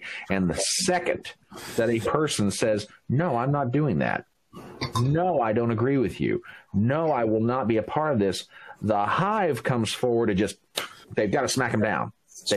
We just stopped them. Can we talk about? James said? Well, yeah, but just living not by lies. Well, no, but what James is what that is. What James says in this, and I really encourage. It's 20 minutes long. It's how to fight a tyrannical. You want to drop that link too, Brent? What you just said there, Brian. What James says is that the bravest are not the first to do something. The bravest are after. So killing the chicken is killing the monkey.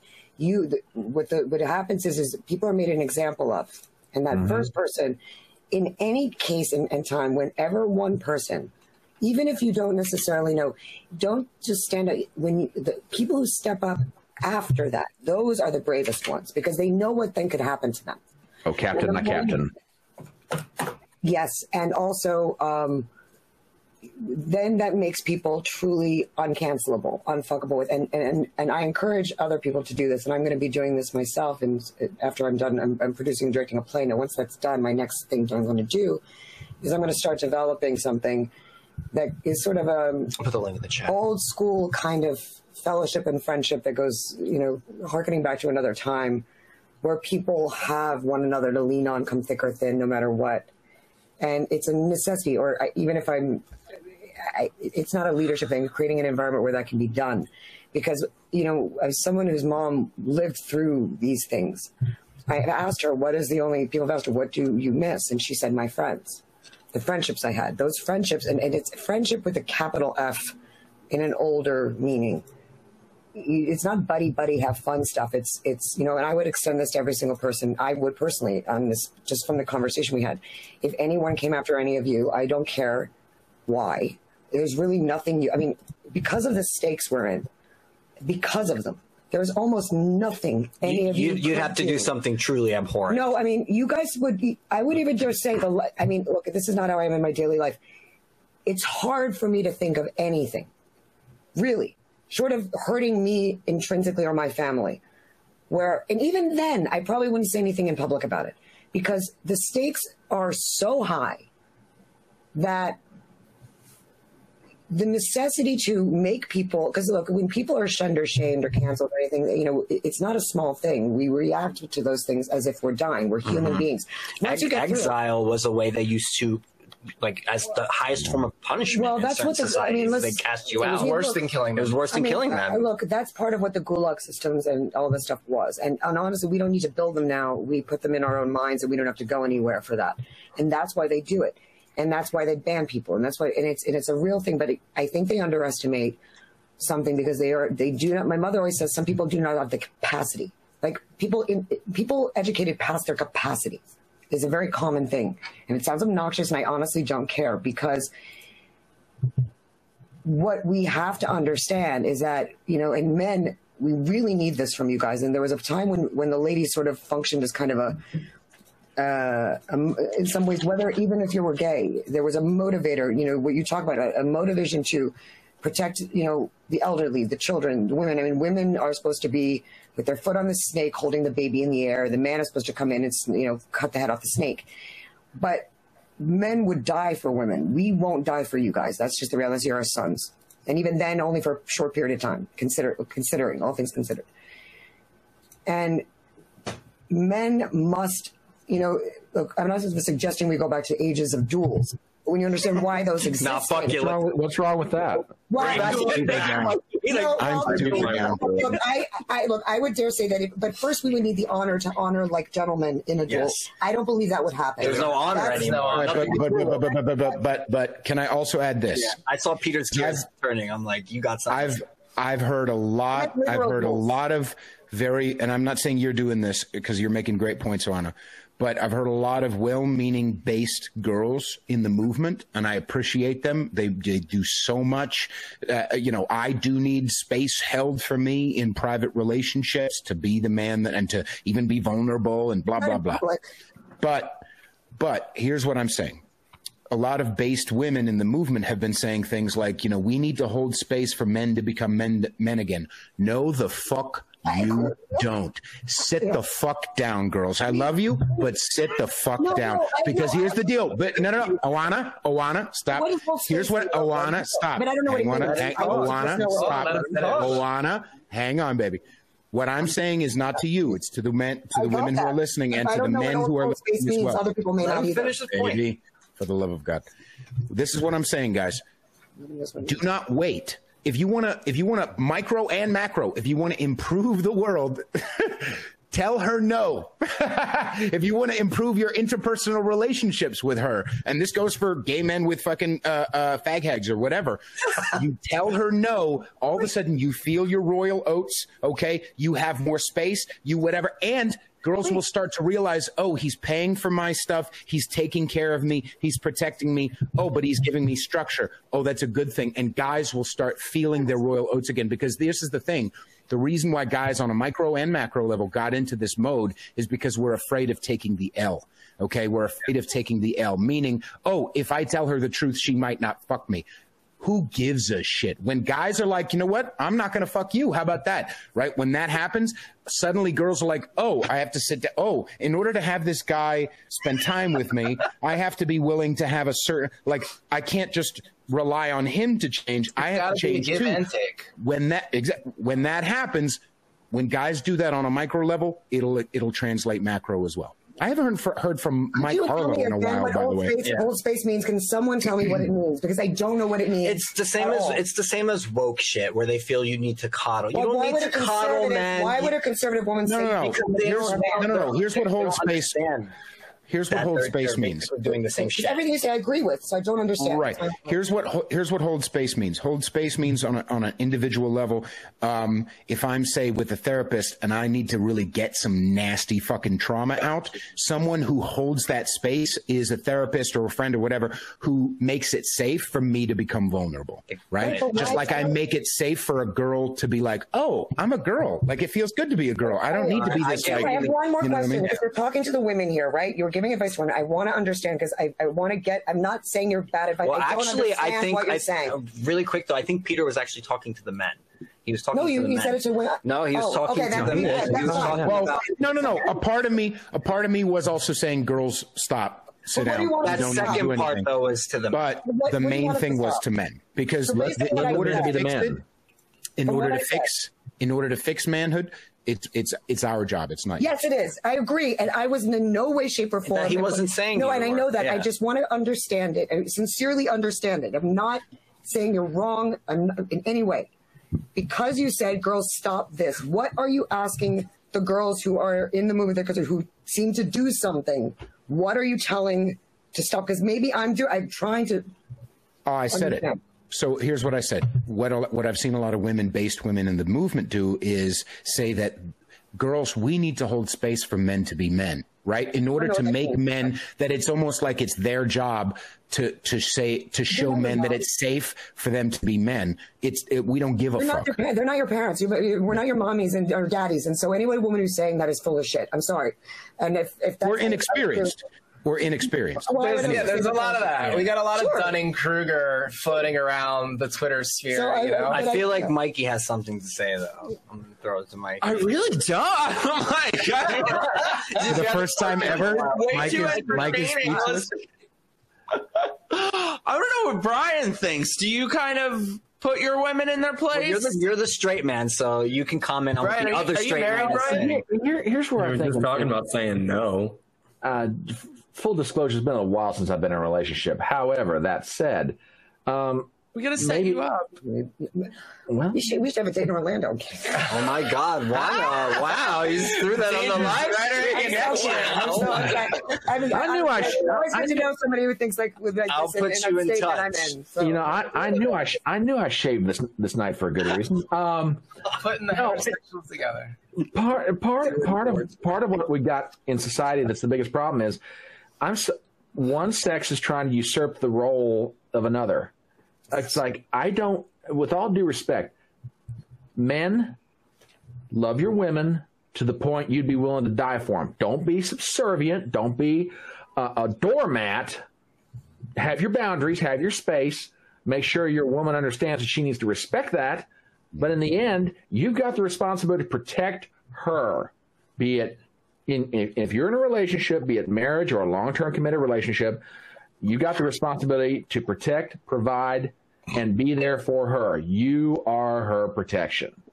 Okay? Madam, You are the partner. Right. You are the partner in that. You don't need to be the protector, the provider, the whatever else. Quit. Stop trying to be a damn badass, okay? She's the cleric. Two pillars and you've got your tank mage doing DPS. There's a caveat to this, and though. You have the support character, the female, the bard. Chat after dark. You're relegating the female to the support character, Brent. Well, I am not. I want to add a caveat in here, though, about protection. There is a role that women play in Where's your sister protection, right now? and that's when children are involved. She's working. One of the major things that. The lioness in the jungle, you know what I mean? Like the woman is a protector. A lot of the people standing up to in the beginning of the lockdowns and the mandates were women. There was a lot of women standing up more than men. And that was the lioness coming out because it was the shit with the kids. You want to vax my kids. You want to put masks on my kids. The men weren't the ones really doing that in the Where are the dads? You're touching on it. Brian, I have a question for you about this. Yes, because we're the straights here, and Peter as well. We're the straights here. And Peter's well, but I'm saying this. Token straights. You're all gay tonight. No, Sorry, guys, we still outnumber you and by Peter, one of the things that's interesting to me, you've got two different generations of men here, all right? And I want to ask each of you this very clear question. What do you mean two different generations Because of men? I beg your pardon, madam. Peter, I mean, we're talking about somebody who's, under, like, I think you're around 30, right? Did Peter, you just call Brian old? No, I'm older. Yes, she did. By God, she called me old. No, I'm calling him young. I am insulted. I'm not calling you old. I'm old. All right. So bullshit. I'm 35. I just ruined the day. I just ruined it. It's not happening. Whatever. Screw it. So, Brian, here's my question. Peter, here's my question for you guys. I think something that's kind of interesting to me is that women right now are, when they end up, would you agree that when they end up being all of those things, thinking they have to be the provider and this and that when children either do or don't come along, which is something where that role slightly pivots, because when a mother, the mother takes on the role of the provider, the support for the child, right? And that for a period of time, starting from inception to the moment that they are no longer dependent, that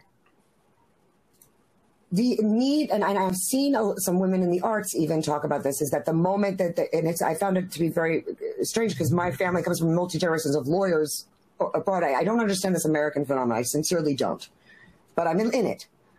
When you are trying, Peter, when you meet women who are trying to hold space for their men, Brian, when you are talking about women who try to provide this, do you think it's possible? And I'm going to be very juvenile about this, that it's almost like they're playing house. You guys become a doll. Instead of realizing that what they need to be doing is that maternal behavior toward, it's an instinct coming in, that they start to do it towards their other object of love and affection and reflection of who they are. And I think that there, of course, are women who do it across the board, but mostly I'm seeing a lot of women, and I'll be honest with you, and maybe a little too honest.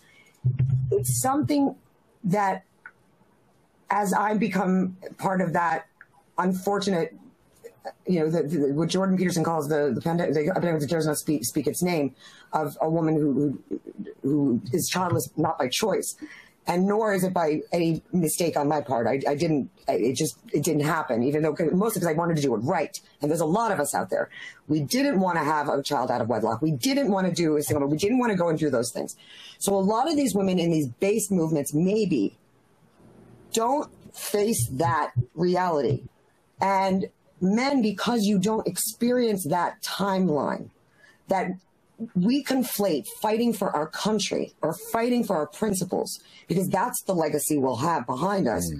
Or some women will start to, the really crazy, illiberal progressives will become Mother Nature, right? Fighting for Mother Nature and fighting, protect Gaia and all that stuff and save the planet. So true. The women that are getting so confused, they put the same energy into what they feel is their patriotic duty. Would it be something helpful for women to understand and be told not just the truth? Because look, when Abigail Adams said, "Don't forget the ladies," she wasn't saying that there were ladies that weren't there, and we weren't there at all, because we were there from the beginning. We just had Yeah, the revolution definitely would not have been successful if there weren't women at home it wouldn't standing even be behind done. those No, men. that's not even it. That's well, it's very true. But that's not what I'm talking about, because this is where it gets interesting. That's where we tend to be. Bless you. Takes a lot more time, and we have a lot of people out there who want instant gratification, instant information, understand something literally. That's the whole younger generation. And right this, now, and well, it's everyone, Mostly. and it's also a maturity level. Women and men, as we age, our roles become something less flashy, less clear generally. Abigail, Martha, Angelica Schuyler, Eliza Schuyler, the list goes on and even more. And then, of course, when in a bad way, every revolutionary movement has a Madame Farage, which is a very frightening thought. So the role of women throughout history is not really discussed in specifics at all. And then it gets reframed as a problem of patriarchy, which is absolutely absurd, because you can't have a patriarchy and a matriarchy. You need both. To understand the roles of patriarchs and matriarchs in a more subtle way. So to tell the women that are in this movement who are sincerely experiencing that feminine need to allow men, and I'm not excusing this because you're right, Peter, I agree with you. You don't need to tend to the garden of men like they're flowers or animals or children or romper room. You need to be able to stand there as they go out and fight and tell them, and this is now more metaphoric than it's literal, stay alive, come home, let's have it tomorrow. But fight for something, and I'll be here waiting for you, but in a metaphorical way. Let Peter. That's my question. My full question was that. What do you think That's about a long ass question. No, but because it's a complicated thing, and you're not straight, so you wouldn't care about this. Oh my god! Damn. Gag me, bro. I care about your nipples, Dan. Don't worry. I care about all of you, actually. Oh my god, I'm gonna. So here's the thing. It is. Here's what a man needs. Here's what I want. As I've gotten older, yes, I want somebody who's going to teach my kids. Yes, I want somebody who, whatever, who is down, who is at least apolitical, if not, a dirtbag anti-state girl. But really what a man really needs when you boil it down to the root is a Robin to his Batman. Okay. I need somebody on my fucking 6. Okay. And on my 6 looks like she knows how to shoot. Right. But it also looks like not just, hey, come home, I'm going to cook for you, but also I believe in you. Right. But I don't want to hear I believe in you from somebody who I haven't invested any time in, because I'm going to hear bullshit. Right. So if that's what I'm looking for, then I'm very specific. And I do believe a lot of men, even in the movement, haven't really practiced that muscle, but I've practiced that muscle. And so I can sense and sniff out who's going to fit that and who's not. Right. And so there's an element of, as I've gotten older, I've become less of a slut because what do you mean, Mike? How dare you? As I've gotten older, because I want to, it's not like I don't want to, whatever, but I also know more women, and I've had really vulnerable conversations even since I was young, but it's the connection between, oh, that's why she's doing that. Oh, that's some trauma stuff. Oh, that's where it's just like, I just want to have somebody on my 6 who can handle it, who's emotionally mature, big fucking thing that I need. But I know that it looks like a lot of different things, but that's really what it is. So how women can do that culturally is part of it is just to. So I'll give it, and then I'll give it to Brian. I had this experience. I talked about it on my show, where this ex-girlfriend and I, she was a girlfriend at the time. We're talking and whatever, and we're bullshitting around. She tells the story about how she just went out to dinner with her ex, right? He had called her up after a few years. Hey, just a friendly dinner. Do you want some dinner? Blah, blah, blah. She goes out to dinner with him. They have a nice conversation. How you been? How's the mom? Blah, blah, blah. Right? They had lived together. At the end of the dinner, he asks, and not in a way to try to fuck her or anything. He's like, hey, do you want to go for a walk or something? Right? They were by Golden Gate Park. And she's like, yeah, no, I'm okay. Right? she relays this story to me later, and she explains because why, by the way, men, everybody pay attention, boys. The reason why she had this emotional awareness is because I had had experiences and conversations with her about what she was feeling. Okay. I put it into context. Hey, you know that thing you're feeling? Let's get down to the root. I put in the work emotionally. She came back to me. She's like, I know why. I said, no, it's because not because thought he was going to do anything nefarious, but because it was getting dark. And I felt like if we went for a walk, he didn't really have it, right? He ain't got it, right? And Pete, when I'm with you, I feel like you got it. Like if you wanted to go walk around a dark fucking Golden Gate Park after dark, I'd be all right because I get to just be a girl. Because I fucking held space for the bitch, boys. Anyway, sorry. So because I was my manness, I was able to hold a container for her to just be a bubbly little whatever, and just be a girl and get to, oh, you cold, whatever, and be the girl for me that I need, right? Because I showed up as a man, right? So it does need that yin and yang, even with fucking gay relationships I've seen, yeah. Anyway, I'm not going to go off on unintended, but I'm just saying. Girls, be girls. Girls, be girls, and that's the way to do it. Be on my six, love on me, massage my shoulders, and feed me some food, just like any cut man in boxing. I need to go back to my corner while I'm catching my breath. Somebody cut the blood blister on my eye, squirt some water in my mouth, and say, "Get him, baby, you got it." With that metaphor in mind, I've got one question before Brian answers real fast. So you said you want a woman who says that they believe in you. A lot of women, I think, when they say that, women will say, I believe in the man I think you could be. And using your sport metaphor is brilliant. So if you could elaborate just for a second on that, when that guy's in there and you're in the boxing ring and that's saying, you got this guy, could you explain for women? Because I don't think a lot of women experience this as in our lives, what it means. The difference between saying to a man, I believe in the man you could be, or I believe in you. And they conflate the two. And I think there's an important point there. I think so, but I could be wrong. But if I'm right, I'm curious to hear how you would allocate it. I'm resonating so much with that right now, Wanda, and I think you're right. I got a good analogy. If she doesn't, who is this directed at? Well, I think it was to me. Sorry. Yeah, I'll be quick. I'll just say, number one, boys, if she comes across like that, then she doesn't really believe in you. Either make yourself a better man, or if she doesn't see that you're the shit, get a different one. You know what I mean? I've had to cut girls loose, and then, later on they're like, oh, I should have. And I'm like, yep, you should have. Anyway, like it happens, right? But another piece to that, and this just real quick, guys, you need to make sure you're improving yourself too. Okay. You need to, regardless of her, even if you're by your fucking self, push-ups, shooting, learning your shit, or being a content creator, being brave in some way, flex those muscles of self-sovereignty and self-belief. Can I ask you guys what would you say to a woman is what I want to hear? Because you said it so well. And women will often hear it better from a man who says it well, because we don't think the same way. I also love that we're elaborating healthy, normal gender roles.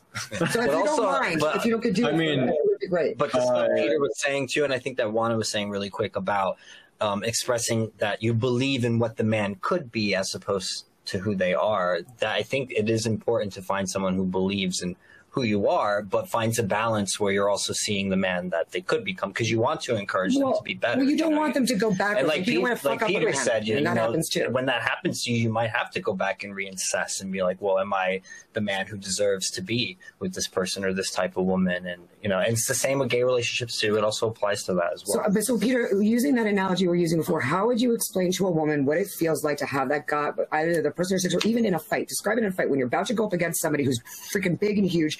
You don't know if you got it. You're bleeding out. You don't want to end up, tapping out. What does that man who rubs your shoulders, fixes your wounds, isn't being all nursey, like, what do they say and make you understand that even when you don't, to remember who you are? It has to be natural. It has to be natural. Here's the thing. A cup man, to extend on the analogy, a cup man who's been doing it 20 years will work with Mike motherfucking Tyson, right? A cut man who's been doing it 2 weeks, an inexperienced cut man, is not going to even know Mike Tyson's name. Mike Tyson's not going to know. Winner's going to know winners. Winners have to attract winners. So if a guy comes across a woman who isn't emotionally ready, my last relationship, God bless her heart, she wanted to be ready. She wasn't. And at a certain point, I had to just be like, okay, I set you on the boat. You go find your perfect guy. Go ahead. Go ahead. Find him, and I hope she does. A piece of me hopes, I get the call in 10 years where she's got a bunch of cats and she's like, I wish yep. But that's just because I'm currently upset with will ask the same question. But I'm just saying winners are going to attract winners. And that's why my circle has gotten smaller. You know what I mean? Yes. That's why I hang out mostly with Mike Harlow. Aw. So I don't think I thought gays were dysfunctional. You people are a fucking mess. Oh my! You have no idea, brother. No idea. Using the fight analogy, I would say that the difference between, I love you and I love who you could be. The difference is you're in a fight. The woman turns to the guy and says, "You got this. Go kick his ass." And the other one is, "I'll believe in you once you do it." Okay, that's very true. That's awesome. It's like, I'll support you once you meet the vision that I have for you. Mm-hmm. Instead of I'm supporting you on that journey. Yeah, and I think, in the fight, in the challenge. Would you agree? And let me tell you, need both on some level at different points in your life. That's what I was saying, though, is that you need someone who's capable of both, who can say, "I believe in you now," but also I see the potential in you of what you could become. Yeah. But you have to believe in them in the now for them to, I guess, in the relationship, at least for you to grow and become that person. And the latter one, and it goes the other way. And in Shakespeare, the latter one would be Lady Macbeth, which didn't go well anyway. Yeah. Right, but what helps me improve anyway? What helps me improve?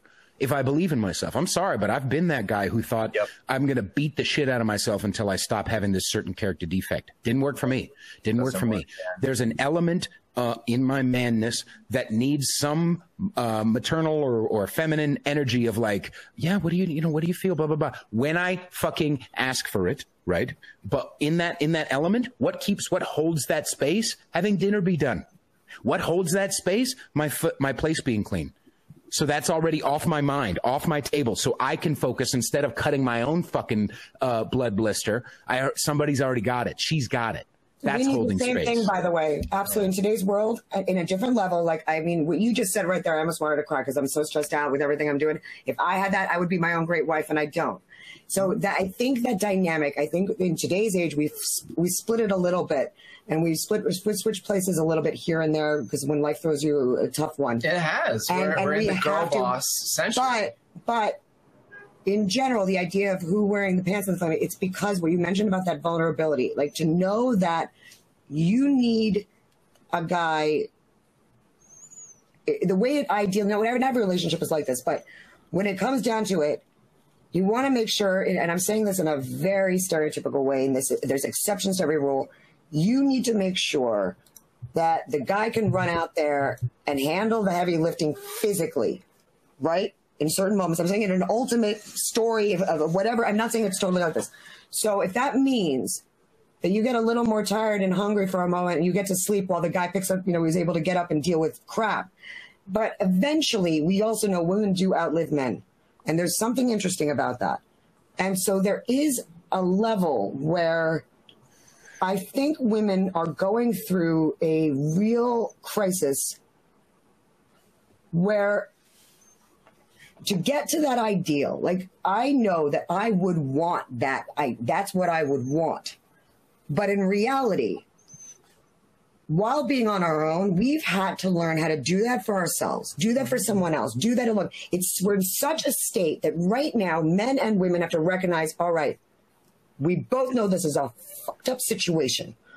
To get to that reality, what do we need to do? And are you as a human being who knows this worth getting me there with? And are you capable of it? And do you have the capacity to do it? Because it'll be worth the effort to get there together. But in the interim, let's deal with what we have so we can unmuck the crap of, in my case, 40 years of shit.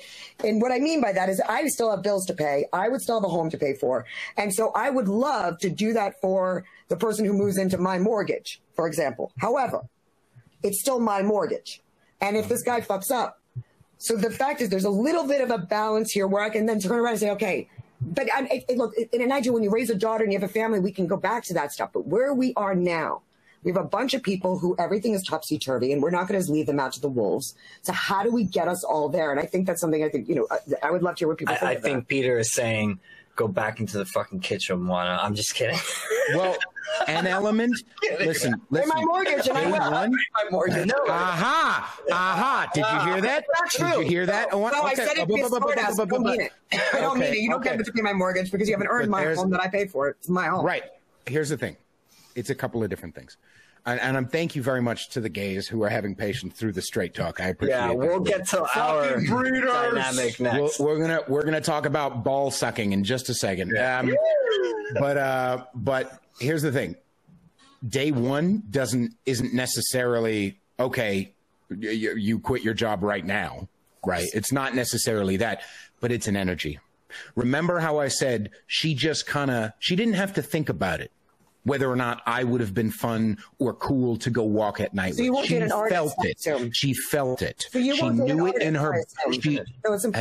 Hang on, but she knew it in her gut, right? So I'm not saying that on the outside it looks like this and it looks like that. It's an energy thing, and it's okay, I'm going to go ahead and pull the trigger on this, because for straight women, it's a lottery, right? You guys get fucked on the back end. We get fucked on the front. We get rejection constantly pushed in our faces, right? But afterwards, once you guys go, I think this is a winner, okay, and that's a lottery ticket, right? And there is a way, and it's important for you guys to sense and see, like, is this ticket a winner, right? But that's something natural, that's something intrinsic, and it doesn't mean you quit your motherfucking job right away, but it does mean energetically you start to feel either comfortable with taking a fucking backseat, with being on my six, or you're not. And if you're not, go find a penguin. So Peter, here's my question for you. Would you no, Peter, serious and honest question, because I get it when you say you quit your job because if it's just a job. I'm assuming you would not then therefore date an artist with the talent and the passion you have, correct? No, of course I would. So how does she quit her job? Well, if I'm providing, using my art. So, and what if her art, but the job is not necessarily for an artist. I mean, if you give a woman an opportunity to not have to worry about paying the bills and just do what she does and keep creating, fine, that's great. But work, and this is where it gets confusing. And I'm not saying you're wrong. I'm saying we've lost our way a little bit. Because look, in other places, we think that in Europe and all this, as I said, my grandmother was a lawyer. My great-grandmother was a lawyer. A woman and her job versus a man and their job. That's a very American. That is not an immigrant way. That's a very Protestant American way of looking at the dynamic. And I think those kind of terms confuse people because it sounds like something else. I don't think what you're saying is that you go and quit your job. What you're saying is you understand that you can't have two people whose jobs are their external jobs first, and then maybe if they're lucky, that third entity that is the relationship and family is focused on. That third entity becomes everybody's job. Then the job of providing and having a home and getting things in, and you have to split the labor. And if that means, for example, there's a woman who, I'm just saying as an example, say a woman has an ability to make a lot of money real fast at home and not really go anywhere, and she becomes the breadwinner, and she becomes the one who pays the bills, and she's got that job, and she's good at it, it's fast, and allows you to go out and not worry about it, but still will treat you as a man. That can happen. And I've seen it happen. I've seen it happen on the surface as well. Well, I've seen it all the way down. It's in Europe. It happens all the time. Yeah, in New York. And New York is a bastion. And is New York a bastion of manhood? I didn't say New York. I didn't say New York. I said Europe. All right. It's certified Hungarian. This is Hungarians in a nutshell. Regardless. Hungary is very much regardless, where are we now? We're in America. I get it. I get it. And in order for us to fix it, I understand the idea of a transitionary period, but I'm saying energetically, I'll repeat it, energetically, women should not fucking lead.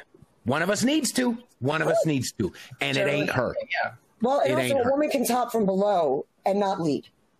Yeah, she's the Do you next. understand what I'm saying? Do you understand what I'm saying energetically? Okay. That's exactly what I'm saying too. Because if we at a certain point, how's it working out is the great equalizer. How's it working out doing it this way? How's it working out for girls trying to protect their ego as well as get what they want? It ain't gonna fucking work. It is not going to fucking work. And again, this is a complicated situation, complicated topic, but one of us needs to fucking lead, and it ain't going to be her. And if I could jump in on this point, you asked the question a little earlier. How do we get to the point where a woman feels comfortable enough to let the man be the man? One word: trust. We've got a society right now where both sexes have been told so many different things about what they ought to be, and everybody's not realizing, okay, it's a partnership. And I think what's going to have to happen, and this may take a couple or 3 generations to work itself out, is men need to be men and demonstrate to the woman, I'm here, I'm strong, I've got my shit together, I can take care of you, but you've got to trust me to do it. When she gets to the point that she's not surrender. When she realizes that, then it becomes a partnership. You brought up Abigail Adams, which, by the way, you just earned brownie points with me and you don't even know it, because John Adams is one of my heroes. Okay?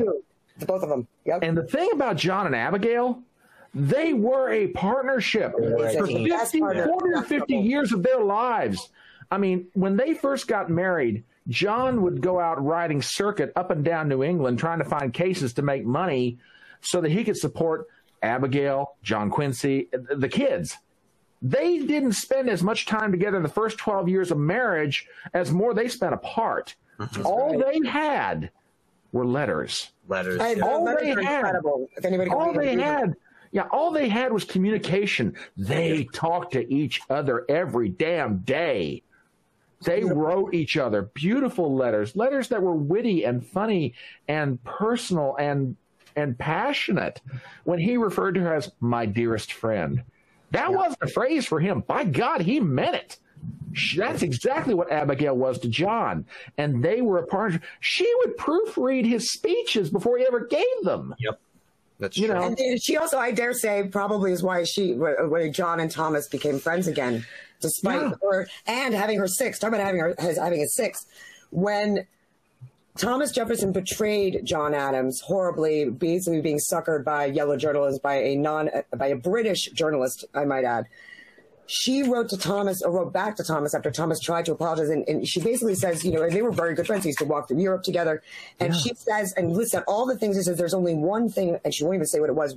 I will not forgive you for. And then she said, and then he's complaining about what happened to him, and she says, did you expect that the viper you created wouldn't turn around and bite you too? Yeah. That was having John six. But it also was having his six when she turned around when Thomas was widowed and he wanted to go to the farm, and John's like, no. And she said, yes. And then they started talking again. So having 1-6 varies. I think we're going to move on from this a bit, but I do kind of want to stay a little bit on it before we move on. And I want to give the faggots an area to kind of comment on this, because look, Peter, we're going to the back of the bus. It's my turn. It's my turn. No, woman. That's also attaboy, Dan. Attaboy, Dan. No, I can't. I'm a man still. I don't give a fuck if I'm gay. No, woman. You're not going to talk to me that way. It's my turn to speak. I'm absolutely talking to you that way. Absolutely. You guys had all this time to talk about the estrogen testosterone pairing and all the problems and stuff that come with that. There are different issues that come with the testosterone pairing that are unique to men, or lack thereof sometimes. But my point is, there's kind of like when people talk about like the top bottom thing, the more feminine man or the more masculine man, like the men in gay relationships tend to try to mimic what a heterosexual one looks like. And I don't think that's the way to go about it. I think there's kind of like it's more like a brotherhood. There's a back and forth that happens is you have each other's back. Sometimes one is the breadwinner. Sometimes the other is the breadwinner. There's competition involved. Men are very competitive with each other. And when you throw two of them together in a relationship and you have all that testosterone going, there's competition more in a relationship like that than you typically find in a estrogen lesbian pairing or an estrogen testosterone pairing. So, you know, where do we fall into this too? Because I do think there's a problem amongst gay men of having committed relationships. I think you do tend to have these situations where they try to fit those molds that doesn't necessarily work. Like, how do we deal with that? I mean, I'm going to throw this question to some of the gay men here, to Brant, to Chad, to Mike. Like, what does a healthy homosexual relationship looks like when you have two testosterone pairings? And how do you deal with those particular issues like competition, who's the breadwinner, like you rub each other's back, you know, you fight and then they're your corner man and then the other one fights and then you're his corner man. It's a lot different than what you guys are talking about. And so I kind of want to go into that topic a bit because it's unique to us. Mike, you can go first. That would be my ideal relationship. There isn't who's the woman, who's the man. We're each other's man. I'll tell you exactly what the problem is that this sort of goes back a little bit to what Peter said in a different way, maybe, though. Women are basically a civilizing influence on men. Yeah. They are the nurturing. Men are naturally cavemen.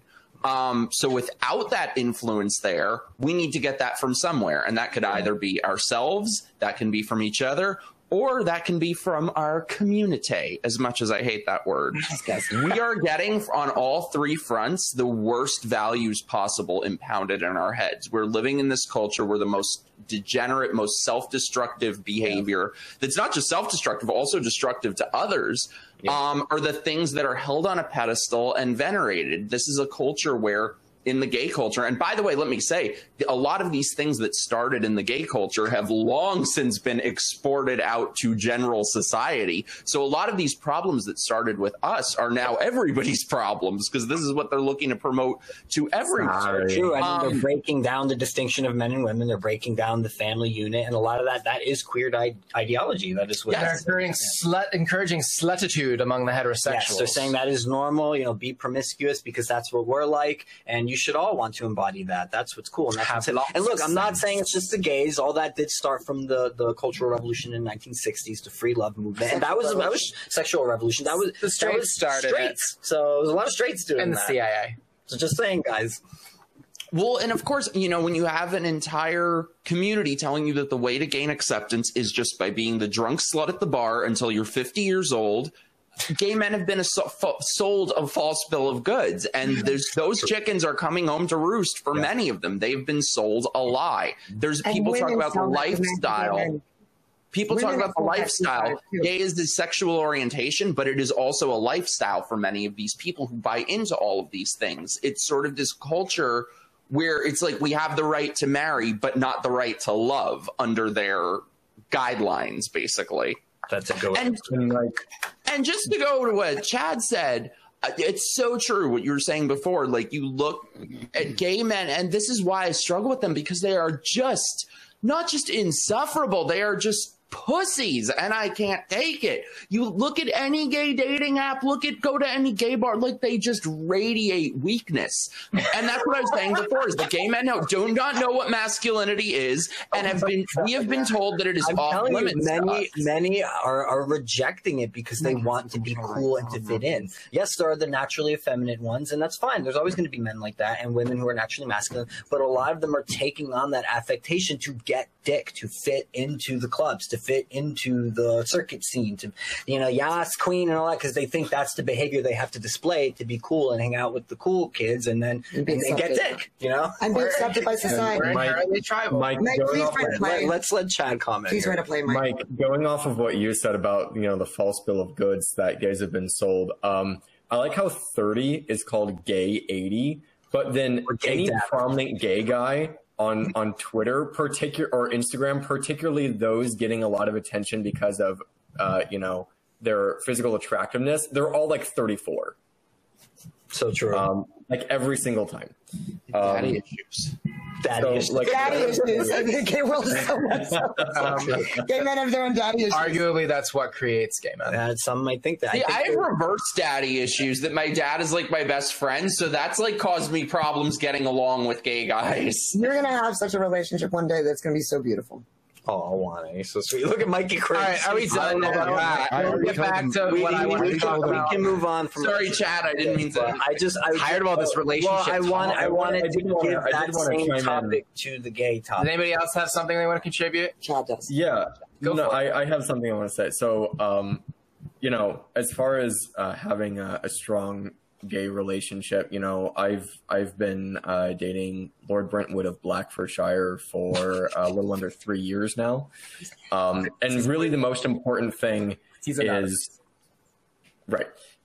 figure out what your values are, communicate those with any potential partner, and as soon as you can, be very upfront about it, because what's the worst thing? They're just like, no, I'm not into that, and then you're not, you know, matched on Bumble anymore or whatever. Like, oh no. And certainly you need to agree on those values and sort of the basics of how your relationship is going to work before any sort of sexual activity. Because as much as guys are really, you know, they're external about it. They don't care. It's just, you know, it's just whatever. It's the women who get attached. No. It's not true. No, that's just not true. Yep. Again, bill of lies that I think men more broadly have been sold. That all men can just look at sex as something completely external and they don't have any emotions to it whatsoever. That is not true. Resonating with everything you're saying right now. And you better figure out the details and the basics and the fundamentals of your relationship and the values that you share with that partner before you're sexually active. That's so true. And yes, men do get attached. And I think men, and even straight men, I think a lot of them just don't want to admit that. And I think they think it's cool to detach themselves from sex and to get laid as much as possible. And they're kind of taught that at a very young age. But it's like tenfold for gay men, you know, like we are not supposed to look at sex as something sacred. That's not the cool way to do it amongst our quote unquote community. And I hate that word. Well, too. why? I think just to put it, why? Again, that's a symptom. The actual disease underneath is we want what we want right now. We want instant gratification. We want to come. We want to get high. We want to whatever. So you fill in the blank. And again, that's another layer, because what's underneath that? What are we really looking for? Security and distraction. And how do we fix that? Again, another layer down. What the real problem is our insecurity. What our real problem is our fear. What our real problem is depression and anxiety. Again, it's cultural first. So how do we fix that? With self-care, motherfuckers.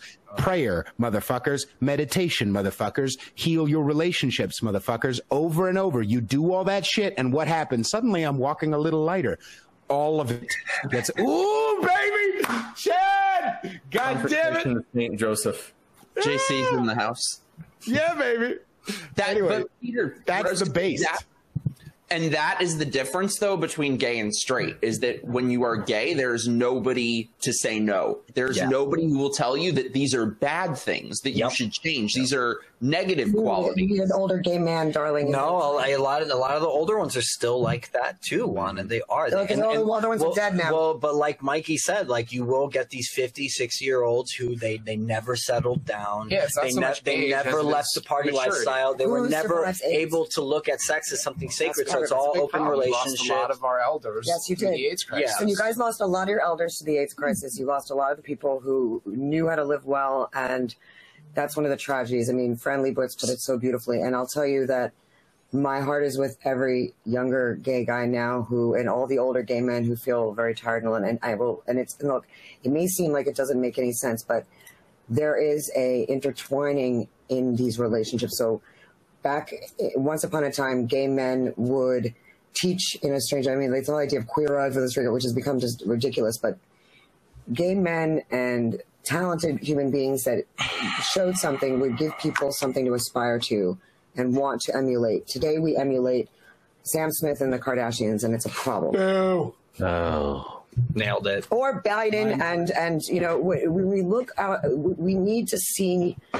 We have to see people exemplifying it. That's why I complained about Cernovich earlier. We don't remember what honor means. And honor for women and honor for men have different nuances. But honor under humanity, it means something. And I think that I do hope, and I just want to say that seeing people have conversations like this, I mean, it reminds me of a long time ago,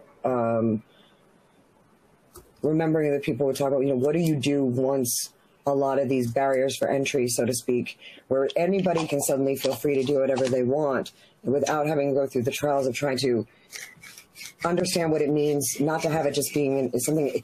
Look, it kind of goes back to what the Declaration, to the pursuit of happiness, right? The pursuit of it.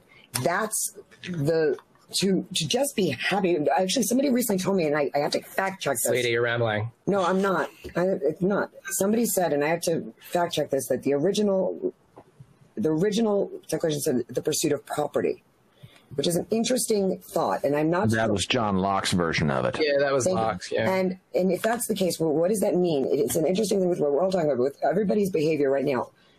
Happiness is a low bar, man. The pursuit of happiness is a much higher bar. The joy comes in the pursuit.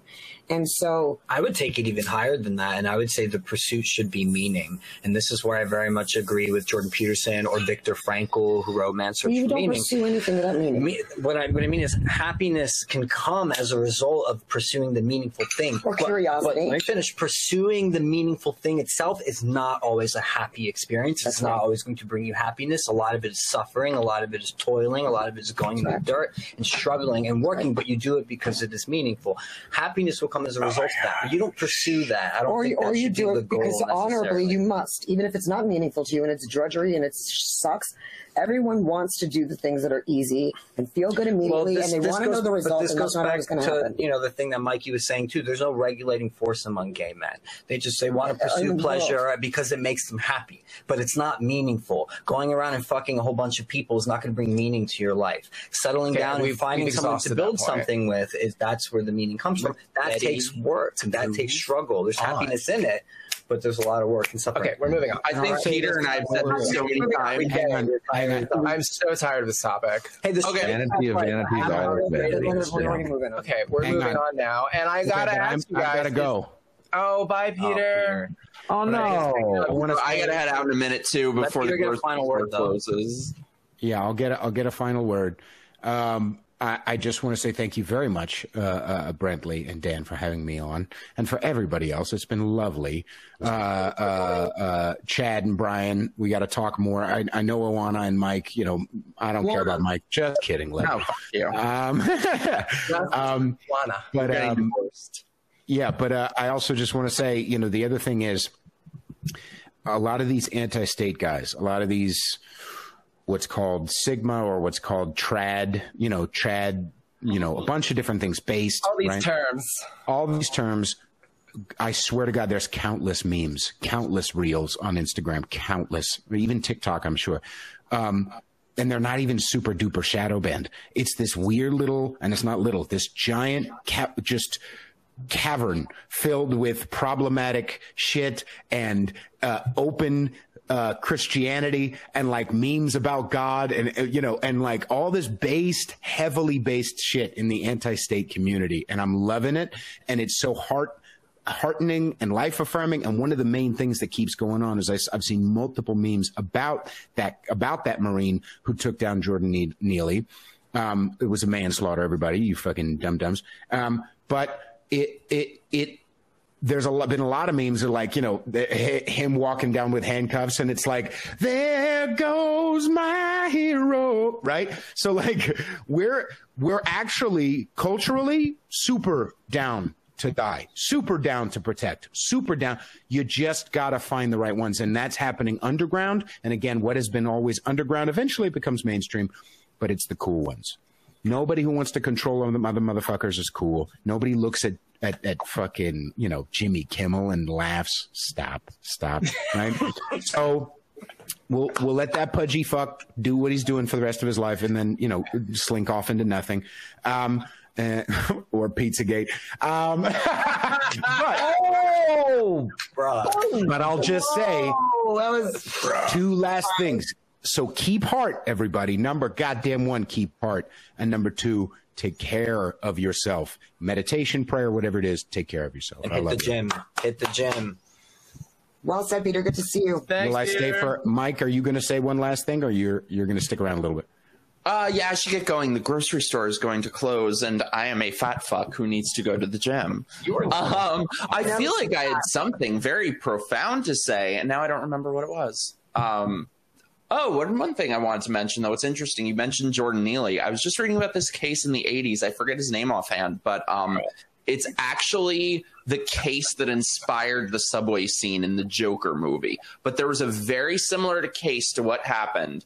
Where some good Samaritan took down some violent vagrant on the subway, and they got arrested for it at the time. And en masse, the people of New York rose up and said, no, good for this person. We're sick of the crime and the filth. Where are they now? They're living. They're out. They're out there. The media's not covering them. I know they're out there. I'm going to comment on really quick and give a real world example. There were 2 GoFundMes, or I don't know if they were GoFundMes. Give, Send, Go. Give, Send, Go pages started. One of them was for Neely's family, and the other one was for Penny's legal defense. Neely's family, I think, only has it's like 200 to 300,000 right now. The one for Penny's legal defense, I think, has to be at like 3 million right now, or maybe holy. That says something in and of itself. There are people who see and Mike, they do realize what that situation. No offense, was. Mike, you and I say this with love. New Yorker to New Yorker here, longtime New Yorker. I was not here until recently. I didn't plan to come here. I had no idea.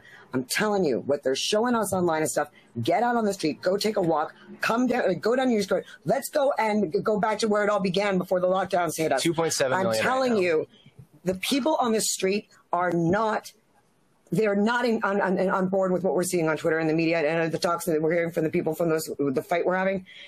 And while I'm still here until Monday, if you want me to show you, I can show you. If not, I swear to you, just get out there, go for a walk, go down, go out. I do all the time. Maybe they're not all on board, but the vast majority are not willing to. And the vast majority I'm meeting. We were all here during the vaccine mandates. How many people were out with us on the streets? Even if they disagreed, they're not openly standing up. But they are now. I'm telling you, they are now. Where are they?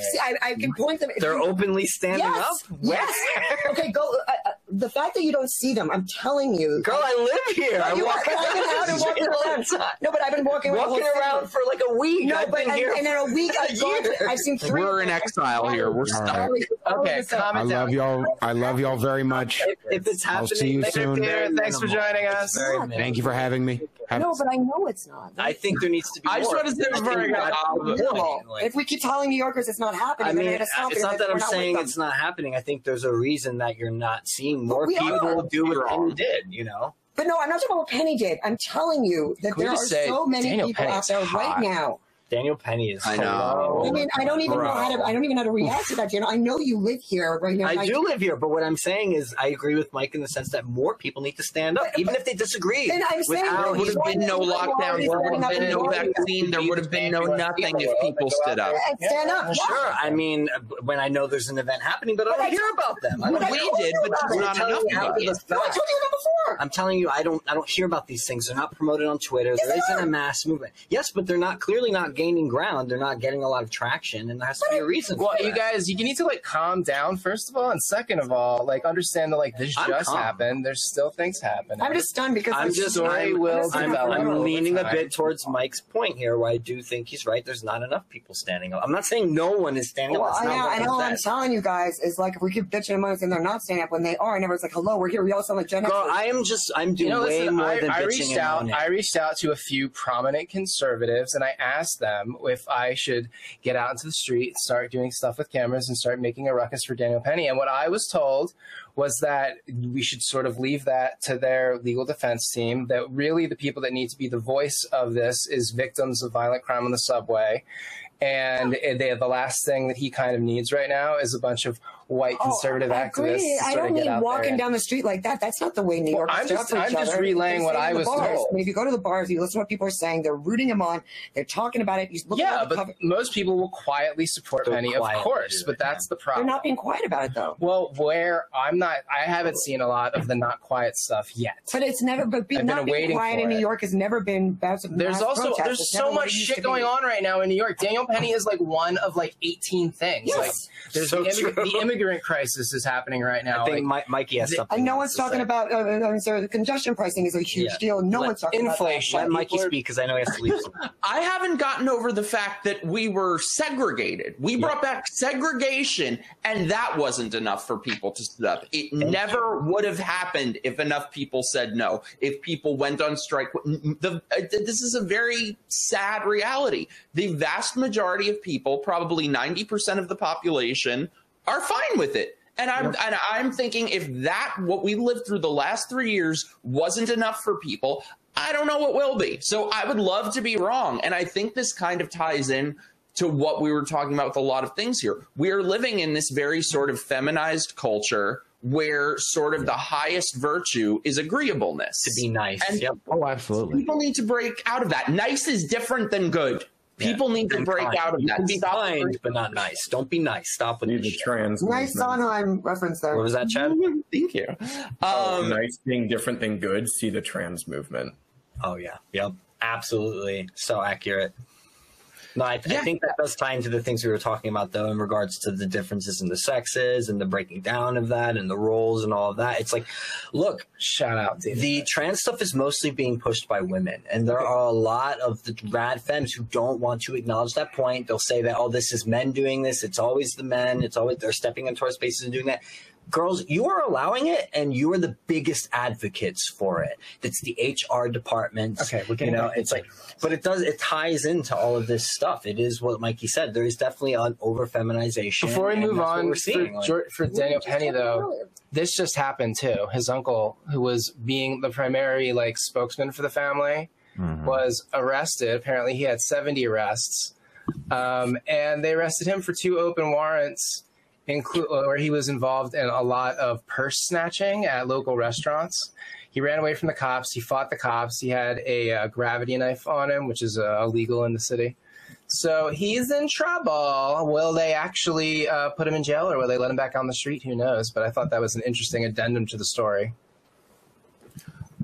Well, thank you guys. I'm sorry I got to run. I got to make the grocery store, but this was so much fun. Thank you for having me. Mike, give me a ring if you want to get together. Yes, I will. Brian, I'm coming on your show soon. You check your calendar. Chad, are you still on Twitter? You're not Chad. When did you get a new name? That's why I was confused. February. What? Yeah. You identify as something now? Are you still on Twitter? Yeah. Oh, yeah. All right, hit me up. Come on my show. Yeah, I will. Chad, where are you on Twitter, by the way? I am Chad not Manley 007. What is it? Chad Manley 007. At Chad Manley 007. Oh my God, you're cool enough to be one of my friends. And what are you? What are you, Brian? Brian, what are you on Twitter? Yep, that's me. Conservative. The Front Porch C1. And since my name is not there, I'm at OOANA. Yeah, we follow. Maybe Saturday we can do something. We'll see. Yeah. And I am not Mike Harlow, but I might be. It's not. And Mike, you check your calendar. You let me know when you're available, dude. Yes, I will. Okay. I'll hit you up. All right. All right. Thank you guys. Go get your food. Go get your food, Mikey. We're not just leaving. We're going off for a minute. Yeah, I figured we can go for another half hour. I haven't even gotten to like half my hit topics because y'all got so sidetracked talking about sex and gender. The straights got really into the debate about relations. You said sex. That's all the straights needed, man. I mean, seriously, shit. I've had so much sex, I'm over it. It's you get tired of it after you have a certain number of peak experiences, and you're like, it's sex. Well, obviously, our lives are going in 2 different directions. That's for sure. My God, Brian. You just gagged yourself. Hey, Brian. you heterosexuals, you guys have it rough. I'm sorry. That's just the way the good Lord dealt the cards. But you know what? At least I look forward to having a drink with this gentleman. Oh, my God, Rana. By the way, are you drinking Prosecco? I'm sorry? Are you drinking Prosecco? Yeah, I brought a Prosecco for that, yes. God damn it. I've got great eyesight at 51. I knew that bottle when I saw it. Get it? Yeah. So wait, satire or real? I need your guys' instant response. Abortion is freedom. Real.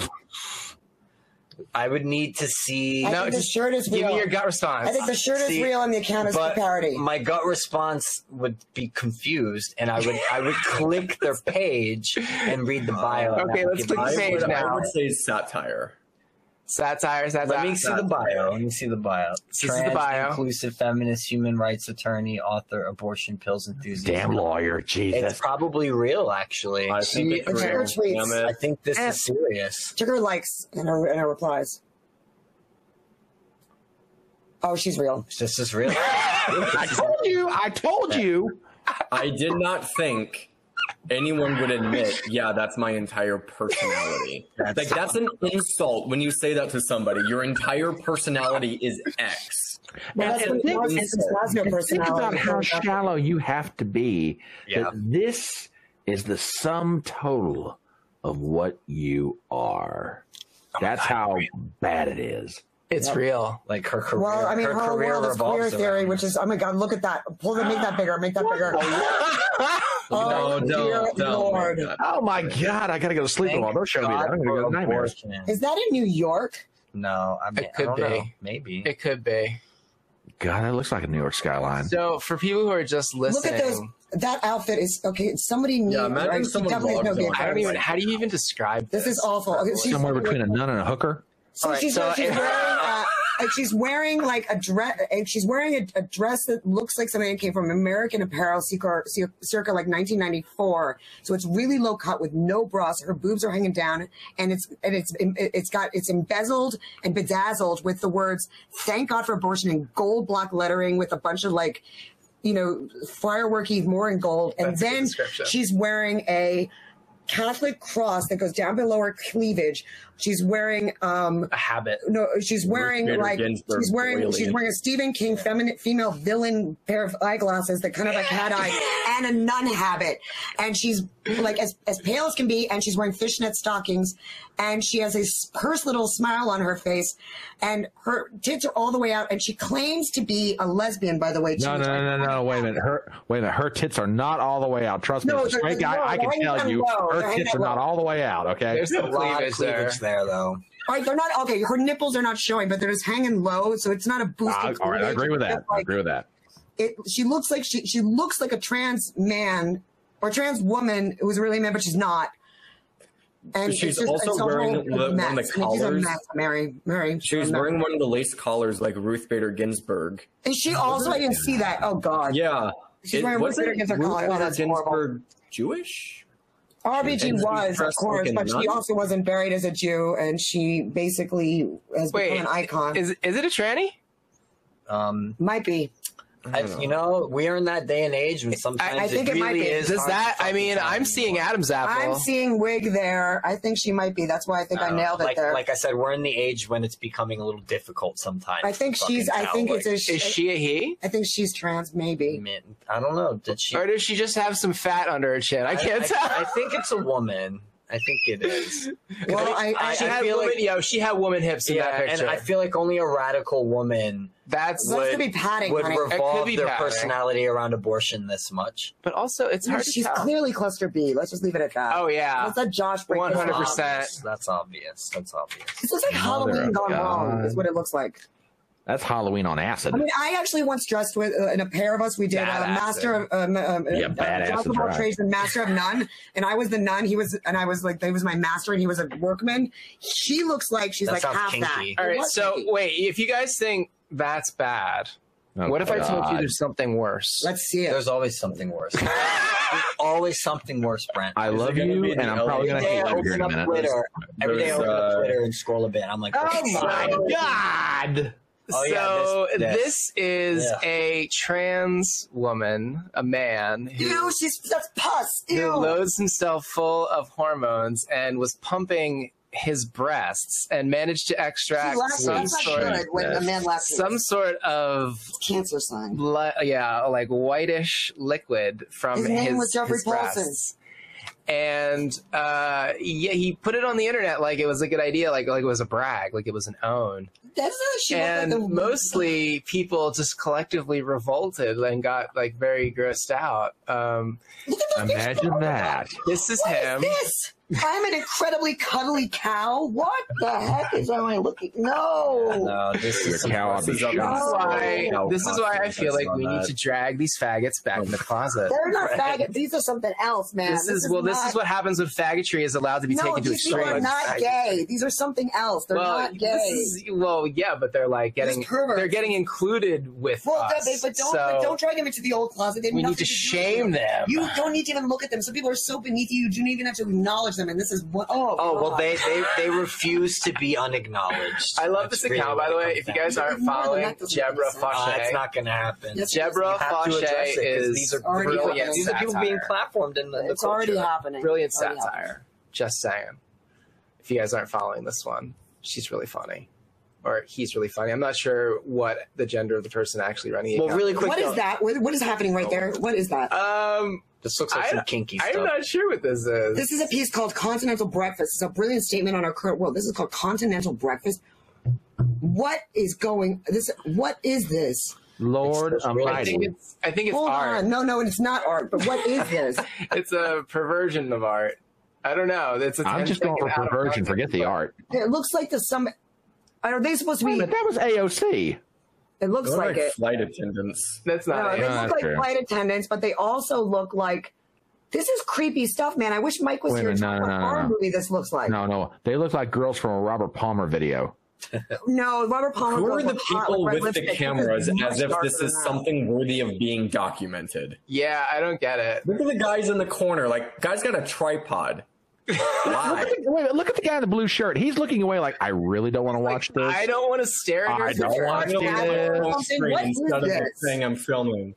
I don't know.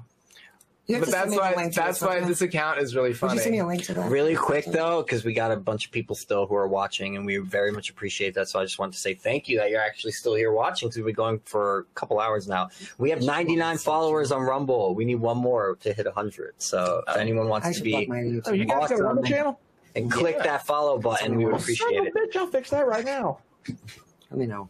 Oh, you want to be number 100? Hell yes. We're streaming on Rumble, man. We said fuck you. I haven't. Today. I could be your number 101. I just have to get Actually, 31 is pretty good, dude. We had almost 50 more than we get for a YouTube. Hey, boys, you're at 100. Somebody's already done it. So, because we're plugging, can I talk a little bit about what I do? Yeah, sure. So, my name is Juana Tran, and my name is spelled Oana, but it's pronounced Juana. I can pull up your YouTube channel. You can find me on YouTube at Juana and Rumble at Juana, but also I am in the middle of producing and directing in St. Petersburg a play by Eugenie Ionescu called Rhinoceros. And the venue is being shifted as well as the date, but please ignore that upper banner because I moved venues and we're in the middle of doing that. I'll be updating that shortly as well for anyone who's already bought tickets. That will be dealt with this week. Forgive me for the delay there. But the play is a really incredible, timely play of our time, and take a look at it. If anyone out there is in the Florida area and interested in participating in any way, shape, or form, reach out to me directly on direct message at OOANA on Twitter, or get my number from one of these two or someone else who knows me. Just call me. Don't worry about it. Just do it. If you're interested in either auditioning for some of the remaining roles, I'm still looking for a production designer or manager as well as a stage manager. And I am still looking for some venue suggestions, and I'm pretty sure where it's going to be, but I'm very open to it. If you're in the Florida area and you want to support, there's many things you can do because I'm a transplant, and I'd love to chat more about the theater world and the coalition of sort of what art and unshackled from politics is really all about. And also, if you're in the Florida area, thank you very much for giving me somewhere to go. I deeply appreciate that, all of you. And you can also find me on Twitter at OOANA. And I create some satirical content as well as stories on my YouTube. Please feel free to subscribe and just most importantly, comment, because that really is what I'm not trying to build a huge subscriber base. It's engagement that I really look for, because you guys all inspire me to keep doing what I love. So, and that's make great stories live. And send memes. I'd rather you not. I'm a little busy, but unless they're really good. And I am going to be making a book of memes. And in that case, anybody knows a really good book publisher that makes books that look beautiful, I'm looking for that too. Not just your average ones. So fabulous. And you can also email me at wana@radioorchid.com. That's another way to reach me. OANA at Radio. You can go buy Chad's book. Yeah, you absolutely should. Come out and play. Chad has a book. Yes, we talked about in the beginning. I didn't know. I missed and that. so I read, you missed that let me part. read the review again for you guys so you know what it's all about because it's fabulous. Is this gay porn? I'm just kidding. No, it's satire. Click on the reviews again. Let me read it out loud because it's really great. The review I read. Which one was it? It's right. It's called. This is a great debut novel. I won't give the story away, but I thoughtfully enjoyed reading about a student baseball player who's the closest and the pressure he's put under as he tries to work out who he is. What the review said is that I absolutely loved this book. It's a hilarious satire. Satire is the way. Real satire. I absolutely love this. Satire is how we win. I absolutely love this book. It's a hilarious satire that had me laughing, actually, instead of literally. Whoever wrote this review is amazing. On every other page. Some very insightful and painfully moving passages that weren't expected and definitely packed a punch. It poses as an LGBTQ young adult novel, but it's actually a carefully crafted satire that would probably be more appreciated by a slightly older audience. Can't wait to see what this author does in the future. Go buy Chad's book. And if you wrote that review, reach out to me too because it's an amazing review. Well, let's let Chad talk about the book a bit himself and tell us why he wrote it and what his inspiration was behind it. You didn't even know the book existed. Okay, but I'm passing it to the person who wrote it. I'm teasing you. Gosh, take a joke. Yeah, talking about it shirtless. Didn't think this one through. Basically, I had gotten really frustrated with a lot of stuff that I saw from literary agents. Literary agents are very active on Twitter because that's how they let people know what it is they want to see in their inboxes and what types of books they want to be representing. And I had gotten really frustrated by their requests and stuff that I would see in bookstores where there was a lot of LGBTQ young adult books. You have to understand that kids tend to read up. So a book with a 16-year-old protagonist is probably going to be read by kids who are 12 to 14. So with that in mind, it was just really upsetting to me that these books were becoming more and more sexual. And then they were also they're all the same, essentially. They're all just gay romances, and they were all just tropes that have been done before, or they were retellings of stories. And so I thought, okay, how can I contribute something different to the genre?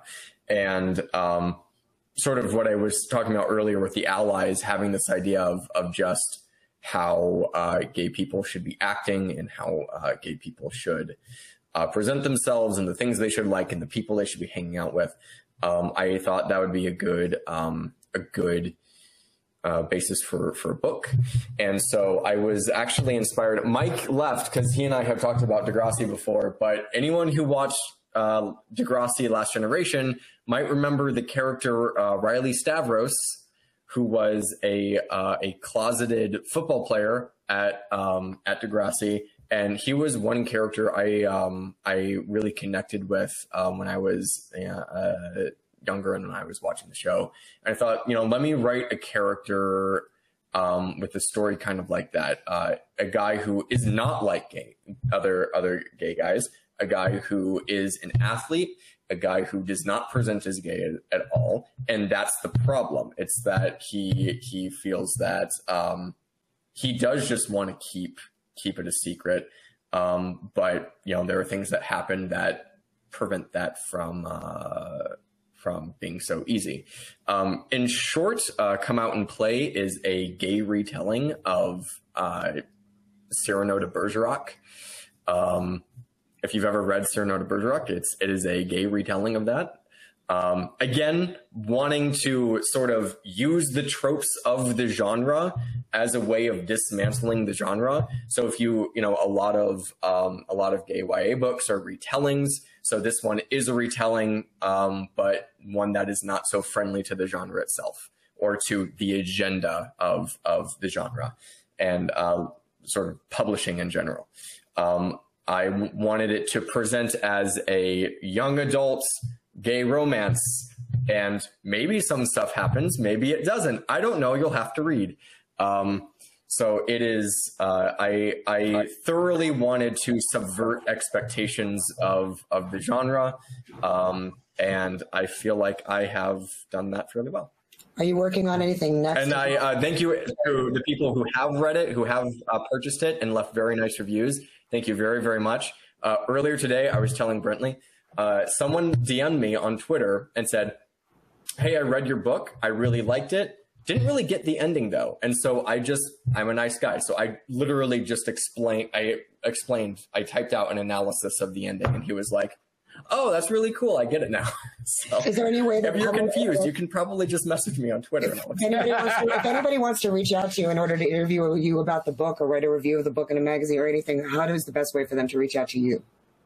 Twitter. But I'm asking you, Chet, like, what's the best way for people to reach out to you if they want to either do a review or do some publishing with you? Like, what is the best way? Is it in your Twitter, but just repeat it out again in case people missed it now that you've talked about it? Yeah, you can. Yeah, so just follow me on Twitter. It's at ChadManley007. So it's CHAD spelled exactly the way as it is right there. If you're listening, so it's at ChadManly007 on Twitter. And there's a way to. Are your DMs open or no? Yes, they are. I believe. Yes, great. Okay, I have to ask one question since you've got that Twitter handle. Which one's the best 007? Oh shit! Tough question. Sean Connery. Let me pretend like I've seen enough movies to compare. Dude, you're not going to give me an answer here that's going to offend me. Everybody's got an opinion on this. That's fine. Okay. I mean, so I've only seen a handful of the movies. Okay. Who was the first one? Connery. Who was the first 007? Sean Connery. And I can't remember the two dudes. Was it really? Okay. Yeah, I think he was probably my favorite. Connery. I like what's his name? Chicken. Oh God, with the guy with the I can't remember the other guy's name. No, Pete Brosnan. Not Brosnan. What's his name? Pierce Brosnan. He came later. It's the way he looks in a suit. Okay. All right. Hang on. I'll make this easy for everybody. Sean Connery, George Lazenby, Sean Connery again, Roger Moore. That's what Timothy Dalton, Pierce Brosnan, Daniel Craig. Woo! They're all merged. Can I have them all as one man? Is that possible? No. Well, fellas, you got to remember, there's a lot of stuff rolling around up here after all these years. It just kind of rattles around inside my skull. So, useless trivia is like, I'm good for it. Nice. Very nice. Who's your favorite one? Well, the thing is, maybe someone played the Bond role better, but I think Skyfall is probably my favorite Bond movie that I've seen. Yeah, even if I'm not sure Daniel Craig is the best Bond himself. Great answer. The storyline is amazing. Well, I'll give you a close second. On Her Majesty's Secret Service, 1969, George Lazenby, it was the only Bond movie he ever did. I've always said, if that role had been given to a Sean Connery who was 5 years younger, he wins an Academy Award because the storyline is so damn good. And Lazenby wasn't a bad actor, but it's like, if Connery plays this... Dad, if you don't. Oh... It's been sitting there just staring at me. I have a question for you. True or false? The Third Man could be made into an even better Bond movie. Is this a question for me? Mm-hmm. Ask the question again. I didn't quite hear you. The Third Man could be remade into an even better. Third Man could have been a Bond movie. As I have not seen The Third Man, I cannot answer that question. However, madam, if you wish this to form the basis of our first engagement, I'll be happy to watch it with you. Works for me. Second engagement. Anyway, Paul, let's. I want to plug your stuff real quick, Brian. Oh, go follow Brian. The Front Porch C1 on Twitter, and then also his YouTube channel is Front Porch Conservative. You can see he's got the trademark hat, red background. I'll put the links in the chat. Thank you, sir. I genuinely appreciate it. And like I said earlier, this is and has been a load of fun. And I thank you for putting the boiler under my pot and getting my intellectual juices flowing again. No Bless problem. you. Happy to do. Thank you for having me introduced to these lovely folks here. And, before we wrap it up, though, Mr. Chad had a very interesting thread on Trump as viable or not in 2024, because he tends to rally the opposition versus somebody different who wouldn't have that impact. And frankly, I kind of wanted to talk about this because it's been something bubbling in the back of my mind ever since really Epstein and Assange, because I don't trust Trump. I don't think Trump is a good presidential candidate at this point. I think he had a shot and he blew it. And I think it's quite possible and frankly likely that he's controlled opposition. I think it's wrestling. It's wrestling. Are you right? It's right. Are you talking about my tweet about feeling entitled to the presidency? Yes. He's not entitled. No one's entitled to the presidency. See, he's having a lot of. This was the point that that's Chad why. made. But that's why it's wrestling. Yeah. Do you want me to read the tweet? I'll read the tweet if I. Yeah. Can you send me the link so I can pull it up? I'd love to hear you read it too. Read it, Chad. Because I would. Oh, and Chad, if you are working on any books in the future that you can share with us, I'd love to know, because I think that. And I. Oh yeah, I am working on something right now, but it's not going to be ready for a really long time. Is there anything you can tell us, like anything you can leave us kind of wanting more about it? It is about two men in early 19th century London, one of whom is the owner of a small haberdashery, essentially, trying to grow his business to a larger, dressmaking shop, to a larger, essentially fashion outlet. And the other man is a body snatcher, a resurrection. Whoa. If you know what those are, if not, Google body snatchers and then fall down that history. Wait, so tell people what a body snatcher is, because I think a lot of people have no idea what that is. Yeah, so early. Haberdashery is a hat shop. Early 19th century England, medicine was becoming a science for the first time. The thing is that there is no sort of embalming. So doctors needed to perform and teaching anatomy classes, doing their own research, needed to perform dissections.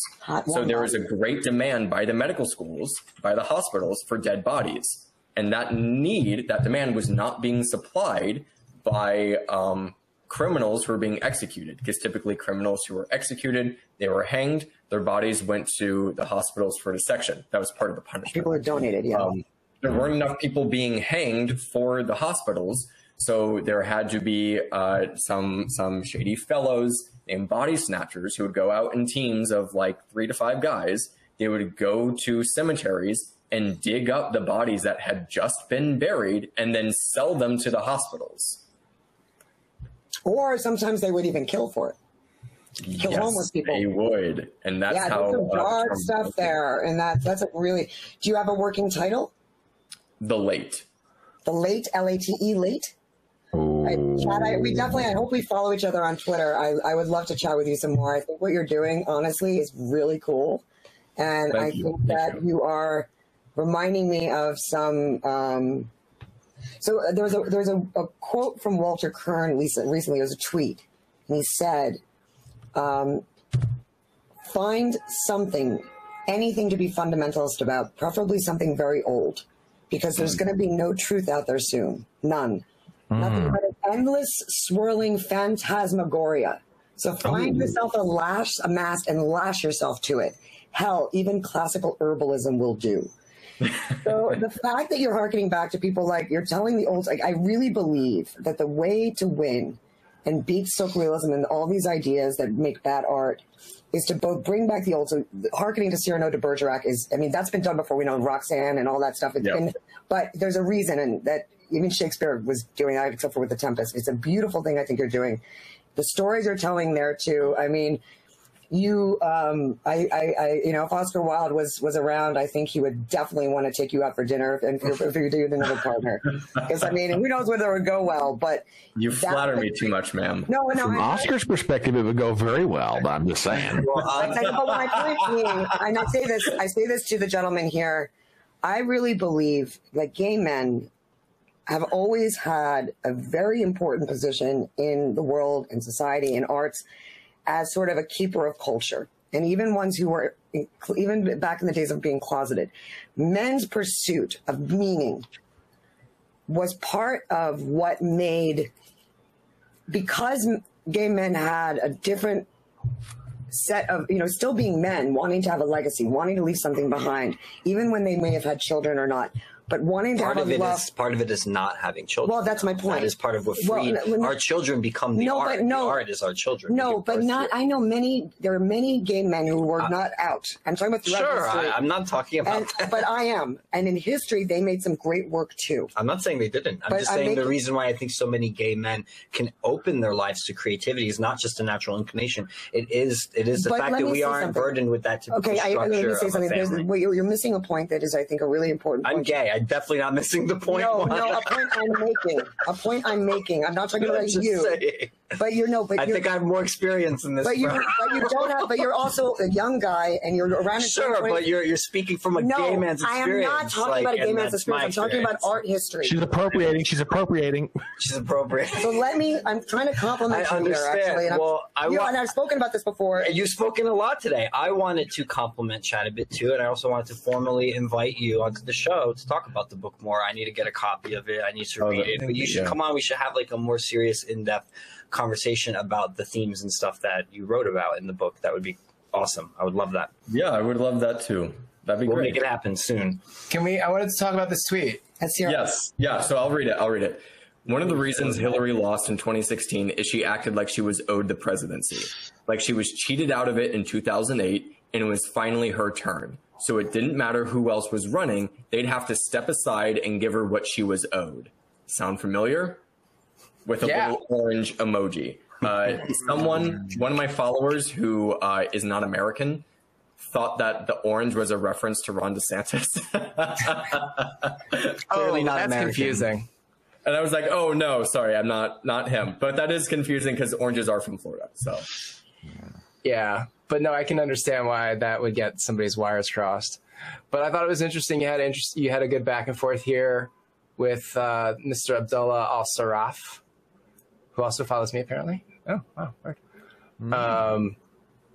He thought it was a bad analogy. And he's suggesting here that Trump does not act like he was owed a second term, but I mean, he didn't continue. Yeah, I was like, well, he's never directly said that, but neither did Hillary Clinton.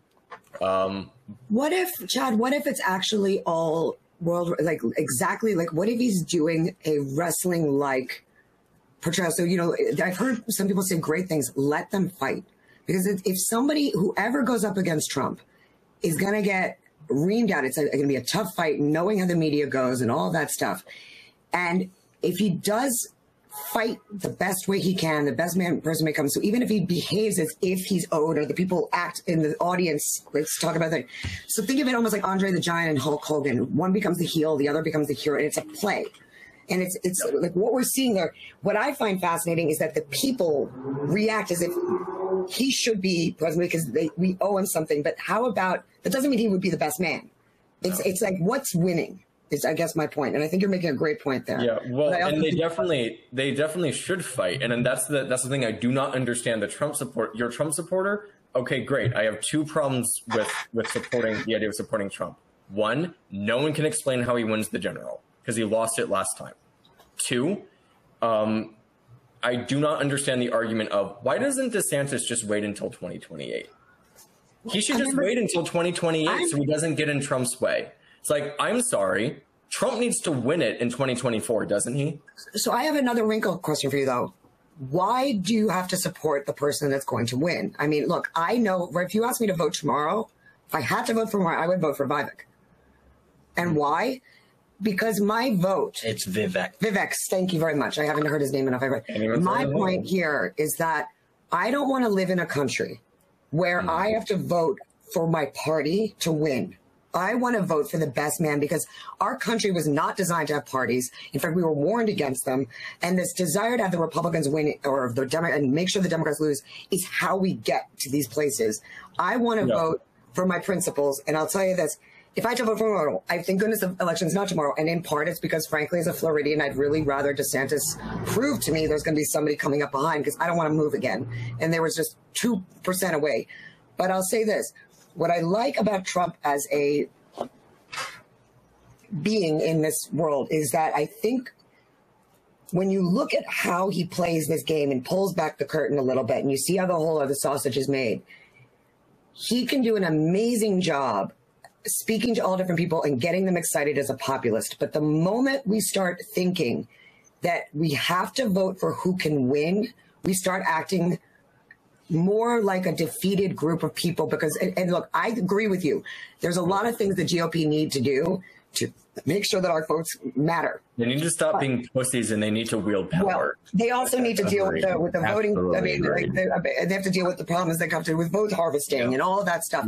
And they have to change the laws so we can actually have a third party again because they got rid of that. The illegality of a lot of these elections and a lot of these procedures. Like a lot of the stuff that they've been doing for the last few years is just straight up unconstitutional. There's been no legal challenges or very few legal challenges. And the whole thing is just a sham. So I'm very low invested at the national scene personally. I think it's more of like just like entertainment. It's something to watch because if you try to like if you as an individual put yourself into like, you know, that space where you really need to like, you know, have an influence in that, like that's just a quick road to driving yourself crazy. I think one of the phenomenon though with Trump too, and I see this, I'm not saying this is good or bad, it's just something very... I mean, the big complaints about Trump for me personally were the Epstein scenario where, I mean, he basically covered up Epstein's murder. You know, we know Epstein was trafficking children to wealthy elite. We know Epstein and Trump had some beef. Who wasn't covering it up, though? Well, this is my point. He was in charge. He had an opportunity to expose it all to the world. At what cost? But, I mean, I agree with you. No, listen, I agree with you. But the thing I find fascinating, a lot of people, I think, feel strongly that, and and I think this is a feature and not a bug of where we are. And I saw this in Romania and other countries. Like, all right, the idea somehow that the president simultaneously, like ever since, you know, Woodrow Wilson was the first president to go abroad, right? I think we've got to overturn all of this stuff, these ideas that we place the president in a position of almost like a monarch, that we stop focusing so much on parties. We don't remove them, but we ourselves There is no we. There is no we. No, we the people, I mean, and there has to be a we the people. But there isn't. There's just a bunch of us individuals. Well, that's exactly what we the people means. And that's what it means. But and my point in that idea is this, is that as an individual, what I think Trump is fascinating about him, but is also risky, if we don't look at it the way it is people feel, I'm not saying I do, but many people feel that Trump being mistreated, and he's even said this, and other people even said this, it feels like it's an extension of him. Brandon Straka put this brilliantly.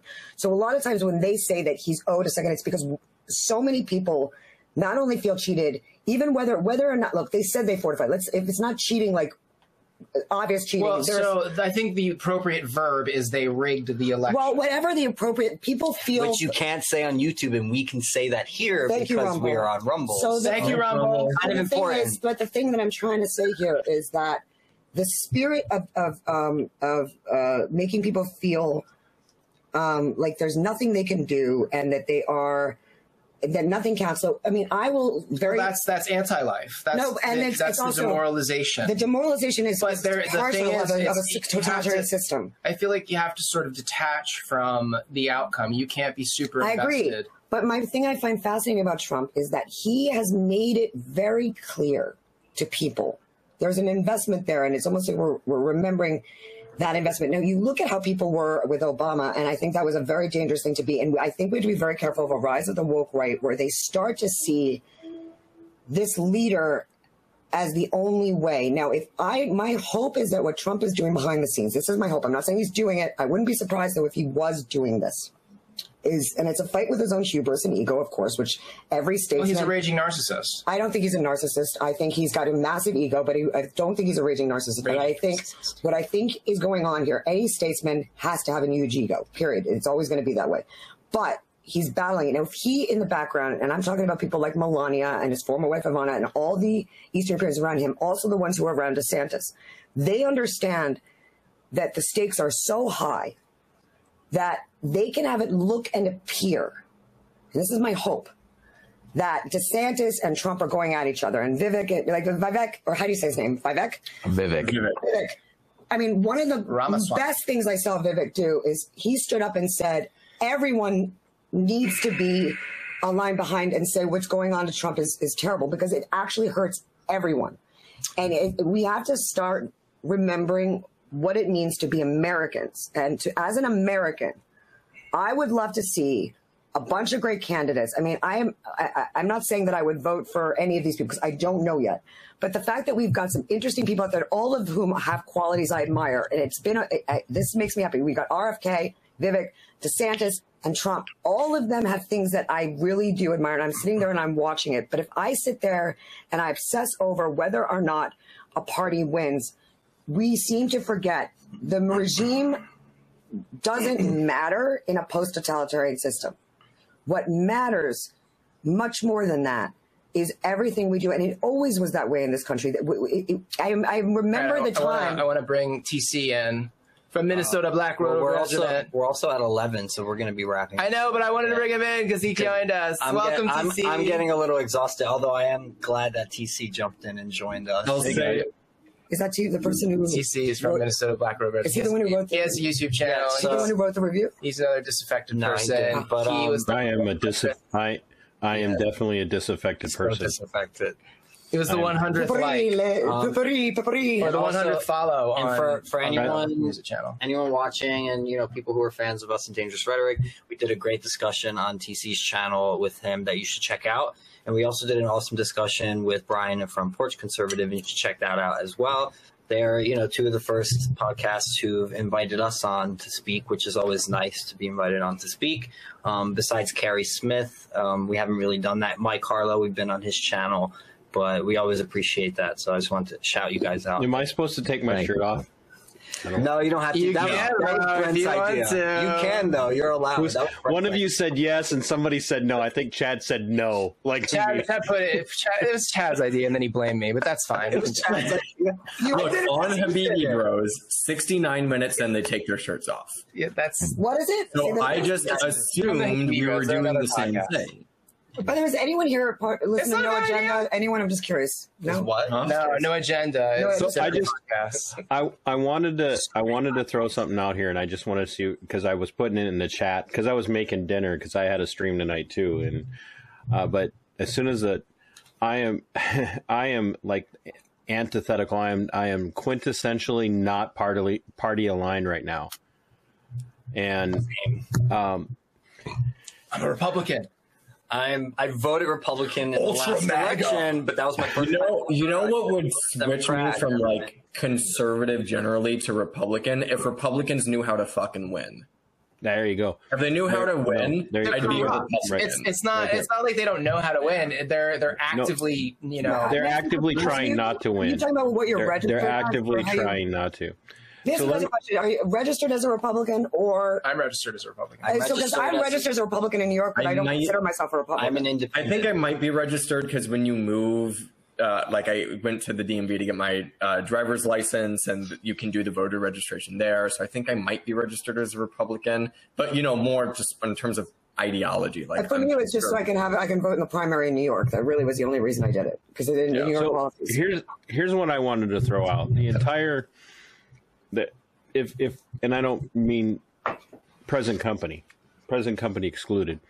If people are paying attention, the Democrats, the Marxists and the Democrat Party are doing their level best to get rid of Biden. They want Biden gone, but they can't unseat him for somebody else if they don't have some sort of pivotal, deeply ethical issue to go for him on. That's why they're going to run Michelle. Nope, they're going to run Newsom. Yeah, I think Gavin Newsom's got the nomination locked up. They've got to get Biden out of the way. Well, they'll get California. So what makes you think that? What makes me think Newsom's going to run? Yeah, because just for context, DeSantis everybody knew he was going to throw his hat into the ring before today. Months in advance. We all knew that. Newsom has done some stuff. He's gone to a few states that says to me maybe he's thinking about it. Are you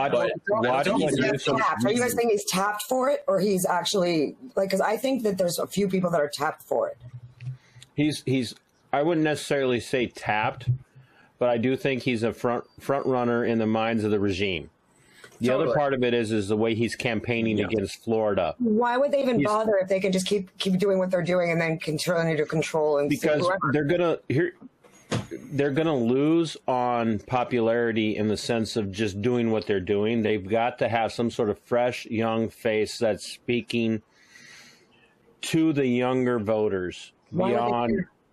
Because this is what you keep hearing. You keep hearing, I'm tired of these old people telling me what to do. I hear it all because I'm an old person telling people what to do all the time. And the younger generation of voters want to be convinced to continue to vote for the Marxism of the Democrat Party. Newsom does that by putting a fresh young face on it, and everybody loves everybody loves California. But if it's a cultural revolution all now, then my question for you is this: aren't they just telling that to them? I mean, the vanguard of the proletariat says it themselves. We will tell them that everybody has a vote. Da da da. You give them the sense that they're choosing something, but in fact, and tell them the young getting rid of the old, and then there's always an older leader. So I guess my question is that I mean, I really don't believe that what they say they really mean. And I think that maybe they're waiting out, maybe to put somebody like AOC that they don't have the person tapped ready yet.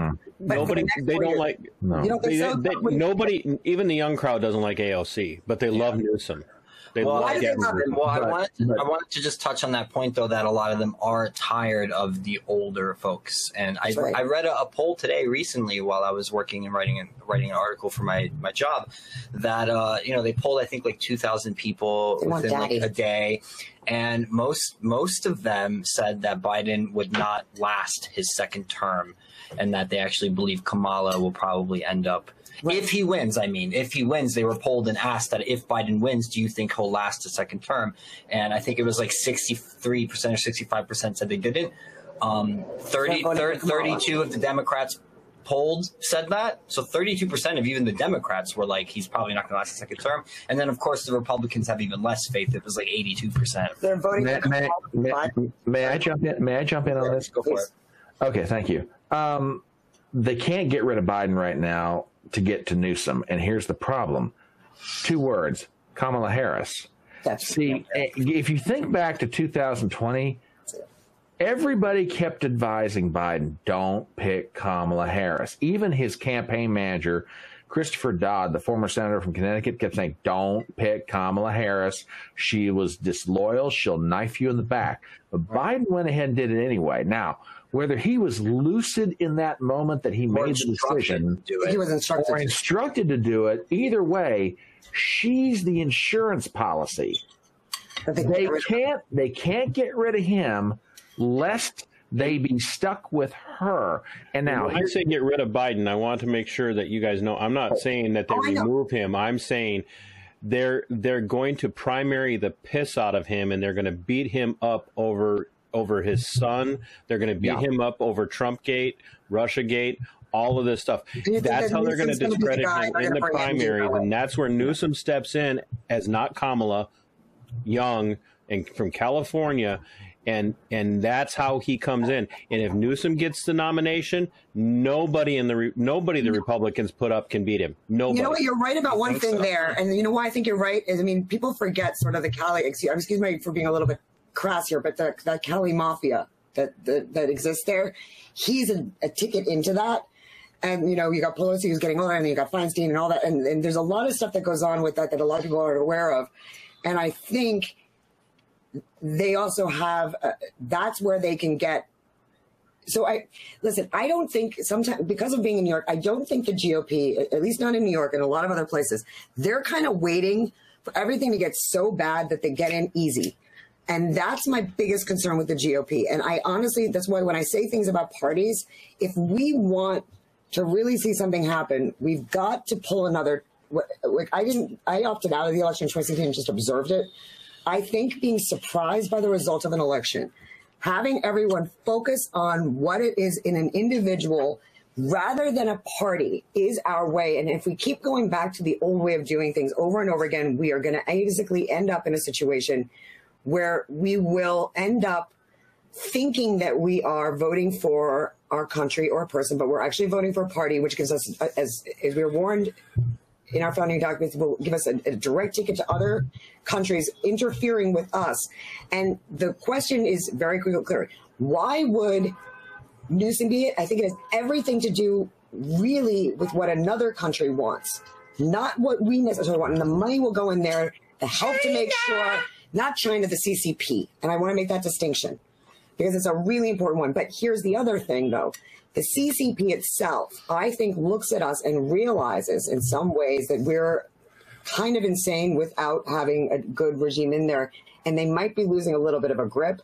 So I think that if we actually approach this in a different way, and I wish that the people who were talking as Republicans, this might be one of the reasons they got rid of Tucker, in fact, is we remember that we don't sit there worrying about who can win the election. That's not, because look, if we sit there and make sure that if the party doesn't do a job, here's an example. Nadler ran in my district here in New York. He was, nobody wanted him. In fact, in the Upper West Side, more people wrote in a new name, the same name, than ever in history. We've got a Tammany Hall that runs across the whole country right now. And it's a Tammany Hall that's being funded not just by people in the Dems. It's people who are also in the GOP. It's like what James Lindsay said. There are ringleaders on all sides that will only get involved in this. They just want to make sure that no matter what happens, they are in a good position. And we keep thinking about this in terms of the old sort of way of looking at things. And I think that we have to sort of suddenly realize that the only way America is going to work, even after all of this, is we be American, not be whatever the hell this is. I just wanted to talk shit on Trump. Well, I think this because that pisses people. Well, I can also. I love you. I mean, I heard that in New York for years. All right. Well, really quick though, based on what you just said, Juana, I can see why you would say you would support Vivek more, because that is the message he's definitely putting out there. He thinks the way to resist the woke is to unify under an American identity again. And I'm not saying that that's the correct way or not. I'm saying that there's no other way. That's what he thinks is the way, and perhaps he's correct. Maybe that would be like its own form of identity politics, though, playing into that. But I get what he means, because that is what made America America. Is we're supposed to be the melting pot and stuff. No, but that's not that what gets together under that unified sort of American. It's our principles. Identity. It's our principles, but I wanted to touch on DeSantis, because obviously, that's a big topic right now. He just announced his candidacy, which, like Chad said, we all knew that he was going to do that. Vivek is very clearly more of a Trump guy. If you've watched his interviews and stuff, he's always criticizing. Right, but if you guys go, I'm going to throw it to you, TC, because I do want to ask your opinion. But what do you think of DeSantis? Do you think he does have a chance of getting the Republican nomination? And if he did, do you think he would be able to stand up to Gavin? Because you seem to think that Newsom is going to be able to beat whoever they put up if he's the candidate. The Disney stuff is all about that. You caught me in the middle of cut stroke on my sirloin. I was trying to take in everything everyone was saying. Eat some meat while you do this. We all need more meat in our lives, for sure. We're trying to get our meat away. The gays you can't say that in a room full of gay guys with me being the only. Well, I don't know if I'm not. I don't know if I'm the only. No, Brian. Brian over here. There's 3 against 3 here. Yeah, and we have Peter and then Juan. You're honorary gays tonight, bitches. Welcome to the club. I'll thank you there. Oh wow! Nicely done there. Here's my. Can DeSantis get the nomination? Yes. Yeah, I don't know that we want him to, because I don't think DeSantis is the conservative that everybody thinks he is. I agree with that. Neocon. He's very much. I don't think he's very close. He's very though. close to the actual definition of a neocon. If you look into the actual definition of what a neocon is, they're all former left wingers who got rid of the mandates shifted to being supposedly conservative, and they come from a very Marcusean background. That's true. And they didn't want I don't want to say they didn't want to be Republicans, but they had a role to play. And so what's happened to the GOP has become a controlled opposition. They're there to act as a pretend spoiler to the Democrats. The Democrats have been completely co-opted by Gramscian Marxism and Gramscian theory, which a lot of people know as social Marxism. And the Republicans are sitting back as a dragnet on that. Trump was a one-off. Trump was never to get the nomination. It caught the GOP by surprise that he did. And me as a person who didn't support him, not because I'm a neocon, he's not my thing, and I vote for a person over a party. And I think they're doing everything they can to take Trump and Biden out of the nomination process. In other words, they'll get there for the nomination, but they're going to stir up enough hatred for both of them that it's going to come down to like a DeSantis or maybe somebody else and a Newsom. Nobody wants Kamala. Kamala's dumber than a box of rocks. Yeah, she'd amen to that. They only played Kamala for that woman card and that POC card. That was the whole purpose of even putting. I have a sincere question for you, though, TC, because look, Say that again. I didn't hear that part. I have a sincere question for you, TC. So I'm a person who fled New York, moved to Florida, and I never thought I would do that. I mean, I never thought in a million years. But I will tell you, there is something. So the Venezuelans, the Cubans, and because Brian, you're in Florida too. So I want to know what you think of this as well. I'm not in Florida. I think you said you were in Orlando. I'm sorry. No, ma'am. I'm in West Virginia. Oh, I apologize. I misheard that. Okay, so I'm the one who's in Florida here. So let me ask you, and look, I'll be honest with you.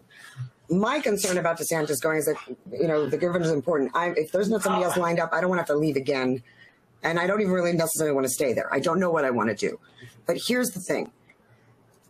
The mandates all across the board and lockdowns is a really important subject to me. Now, every neocon. Then let me ask you, if it's that important to you, then why aren't we pushing Christine Home?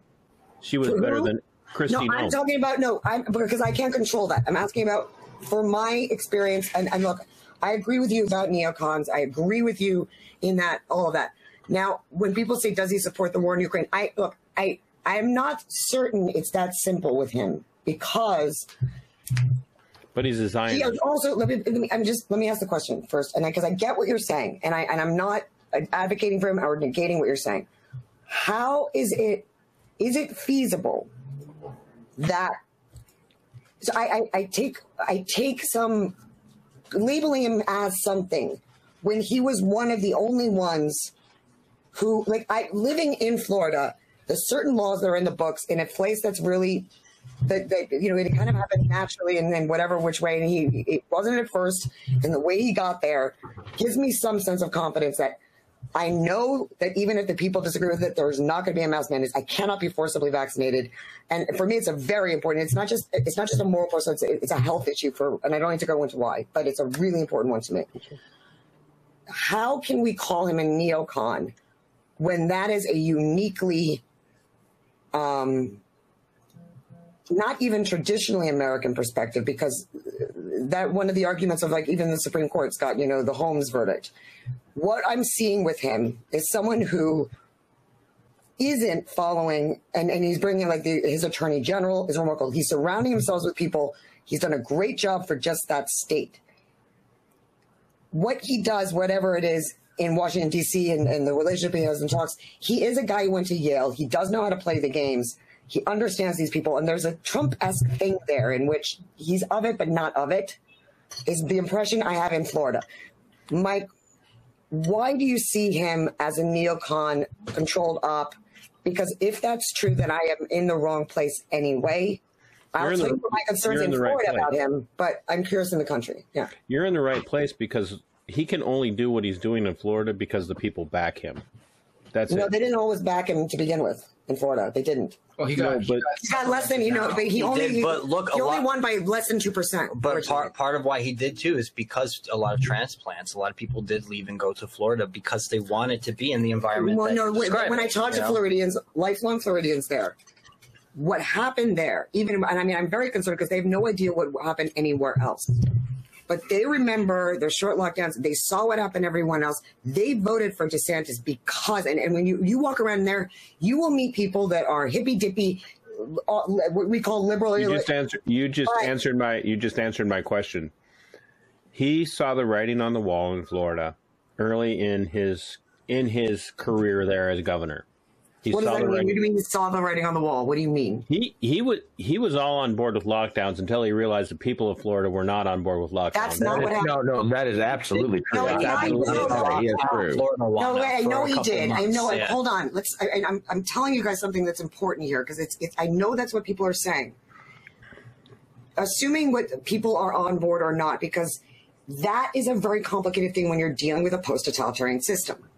The people in Florida were mostly on board, and for the length of time in New York, when people got tired and started getting the way BLM was handled in Florida is a really important example.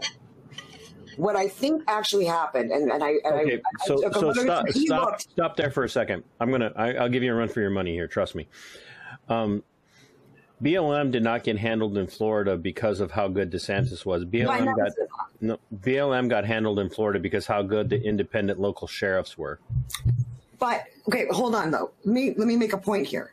In New York, the independent local sheriffs were pressured by the regime, okay? And I'm not making excuses for this. I'm talking about a reality when you have a federalist system and a system that we have. Bringing on the attorney general he's got, who he is amazing, like truly amazing, and he got Who puts the attorney general in office? But let me just tell you, who puts the attorney general in office? But he listened to him. Is my point? Okay, I'm not saying that it is all about. It's not necessarily all the choices that were made by who makes them. It's not about that, and I'm not standing up for DeSantis here. I'm not defending him. I'm talking about the reality of, I don't want to see this stuff happen again. There are some people who saw without any bias whatsoever, like just really started to see what was actually being done and simply said, absolutely not. They may have shifted that. What doesn't make him a good president, I don't know. What I do know, and I know a lot of people who work with him, and I'm not saying I'm confident about anything. I'm not. But I am saying that once you see something, you can't unsee it. And it doesn't mean that he's going to be great, but we are living in a time now where we have to, I think, look at how people handled what was, and I will say this out, ultimately democide. How did people in I don't disagree with your assessment of the democide. What I disagree with is that it was DeSantis who actually made the decisions. I'm not saying it was. DeSantis is a figurehead. I think what Juana is saying is that even if he didn't make those decisions, people might see it that way. But also, they see someone in that figurehead position who did things differently, and they will. Here's another example. Here's what I mean. You make a great point, but let's ask this question. Why is it then, if that's what people are looking for, why is it we're pushing DeSantis up against Trump? That's probably the wrong thing to say in a room full of gay guys. That was funny. You know why why are we pushing? Why are we pushing DeSantis into this? No matter That's what, still the wrong thing to say. No matter what with you. No matter what I say, why is it that it's going to come to a fight between DeSantis and Trump for the nomination? If we're really looking for someone who is always right and always strong on lockdowns, always strong on their COVID response, always strong on not forcing the vaccines on people, then every single person should be pushing for Kristi Noem. The reason why DeSantis is getting the push that he's getting is because he's being used as a spoiler to Trump. Okay, but let me ask you. If he happens to get the nomination, I don't know about that. I think say something. Wait, there's one important. I'm so sorry to interrupt you, but I mean, I left New York and moved there because of DeSantis, and let me explain what I mean. And I'm not saying that I want him to win. I'm not saying you're not right. I'm just going to tell you, I think a lot about what happened in, for example, Katrina. All right. We remember how the governors behaved. They ended up in prison. They wouldn't allow FEMA in. They didn't. I mean, there have been my governor in New York here in New York, murdered 36,000 people, murdered them. All right? Flat out. Can't say that on YouTube. And the thing is, when people started to see there's a difference between someone who ends up wanting to be a lifelong, and I think that there's a similarity between Trump and DeSantis that is interesting, and therefore, I like Vivek because he put his hat in the race. Christine Nobles hasn't really put her hat into the race. If she did, maybe she'd be part of it. I'm not saying I'm voting for either of them. It's up. We have a long way until that happens. But nothing is decided yet. Yeah, we kind of. But when it comes to this question, why putting up against each other? My attitude is like wrestling. Let them fight. Let them. Let Trump, because they live in the same state, they're actually friends. The idea that we think, let men fight, let them be men, let them go after each other, let them see and ream each other out and all that. If we have a fair election, that's what they want. I want to make a point on this. But then Trump should win. I mean, the best man win. Well, really Why quick, not? I want to make a point on this too, because you said, in a sense, they are kind of probably still friends behind the scenes. I think there might be something to that, and I'm going to use another boxing analogy. Friends. Peter brought up boxing earlier, so I'm going to use another boxing analogy.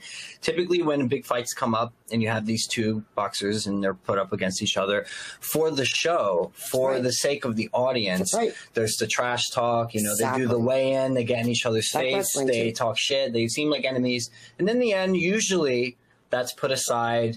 Good sportsmanship. They hug it out. They're buddies. You see them hanging out Sox versus the Yankees. So I think there might be an element of that to it, and there is an element of performance about 100%. All of this. And we talked about this earlier off camera. Right. And there is an element of performance, and we know that Trump is a performance guy. We know that he's done television and all that stuff before. And DeSantis doesn't look good really on screen. He's working him. But I think DeSantis is trying, and like you said, there is an element of him that is sort of Trumpian, and it's not like Trump's buffoonish. It's DeSantis' headstrongness that's very similar. Why to isn't Trump on Twitter? Because he made a vow, and I think he wanted to stick with his ego. My point is, I think he didn't want to go back on that because he said it so much. Since when? Well, my point is, people asked him that quite a bit. If he were put back on Twitter, would he use it? And he said he wouldn't. And then he started. Who cares what he says? My point is, he started Truth Social as a response to that, and he said he would be loyal to his brand. He's not that petty, though. He's not petty. He's not that. Brian, save us. Brian, please come in here. My lovely lady, may I jump in for just a moment? Please, absolutely. Oh, thank you. One, the reason he's not back on Twitter is one, legal and financial obligation. Truth Social, he has contractual obligation to. I'm sure he could get out of that bad deal if he Madam, I still have the floor. Thank you. And I'm saying you could get out of it. Yes. Brian, would you yield the remainder of your time to everyone? I will yield the remainder of my time when I have made my point, good sir. But I will throw it to you because lest we be filibustered by the lady. Well done. You can't tell she's from New York at all, can you? No, and she can't tell I'm from the South either. So bless her heart. Oh, that was a nice bless your heart. Now, see, you understand that bless your heart of them is nice. But see, bless your heart is a contextual phrase. Most people from the North don't understand this. They automatically assume that bless your heart means fuck you. That's not necessarily true. It depends on fuck you doesn't mean fuck you necessarily as a New Yorker. That's right. That's Same right. words. But anyway, moving on to my point. I tell Brentley fuck you all the time. To go back to Chad's point, and I'll give you guys somebody to follow in all this madness. Richard Barris, a.k.a. the People's Pundit. He is Barris is spelled B-A-R-I-S, and Richard is Richard. He is a.k.a. the People's Pundit on YouTube and on Twitter. He is a pollster, but he's a based pollster. Okay? This guy's basic philosophy is, fuck it, the numbers are the numbers, and whatever it is. Now, to go back to Chad's point, you asked the question, how does Trump win? No, that's not him. That's not him. Okay. No, it's definitely not Rich Barris. Trust me, I've been following the guy for 3 years. You have to send me a link. Okay, please. I'll have to. Anyway, to go back to Chad's point, how does Trump win in 2024? Keep in mind, there's no set of coalitions in a presidential election that are exactly the same as the previous election. Things are going to shift. There have been two polls that have come out in the past week, one by Harvard Harris and one by Big Data Poll, which is run by Richard Barris. They both show Trump with a point lead on Biden, and we're 18 months out from the election. He never enjoyed that at all in 2020. Now, I'm not here to say I'm pro-Trump, defend Trump, whatever. I'm just saying this is the numbers, okay? Now, the fascinating thing about all that is if you get into the guts of that poll, or those two polls, what is fueling Trump's rise against Biden? Take a guess. This will shock you. His arrest? No.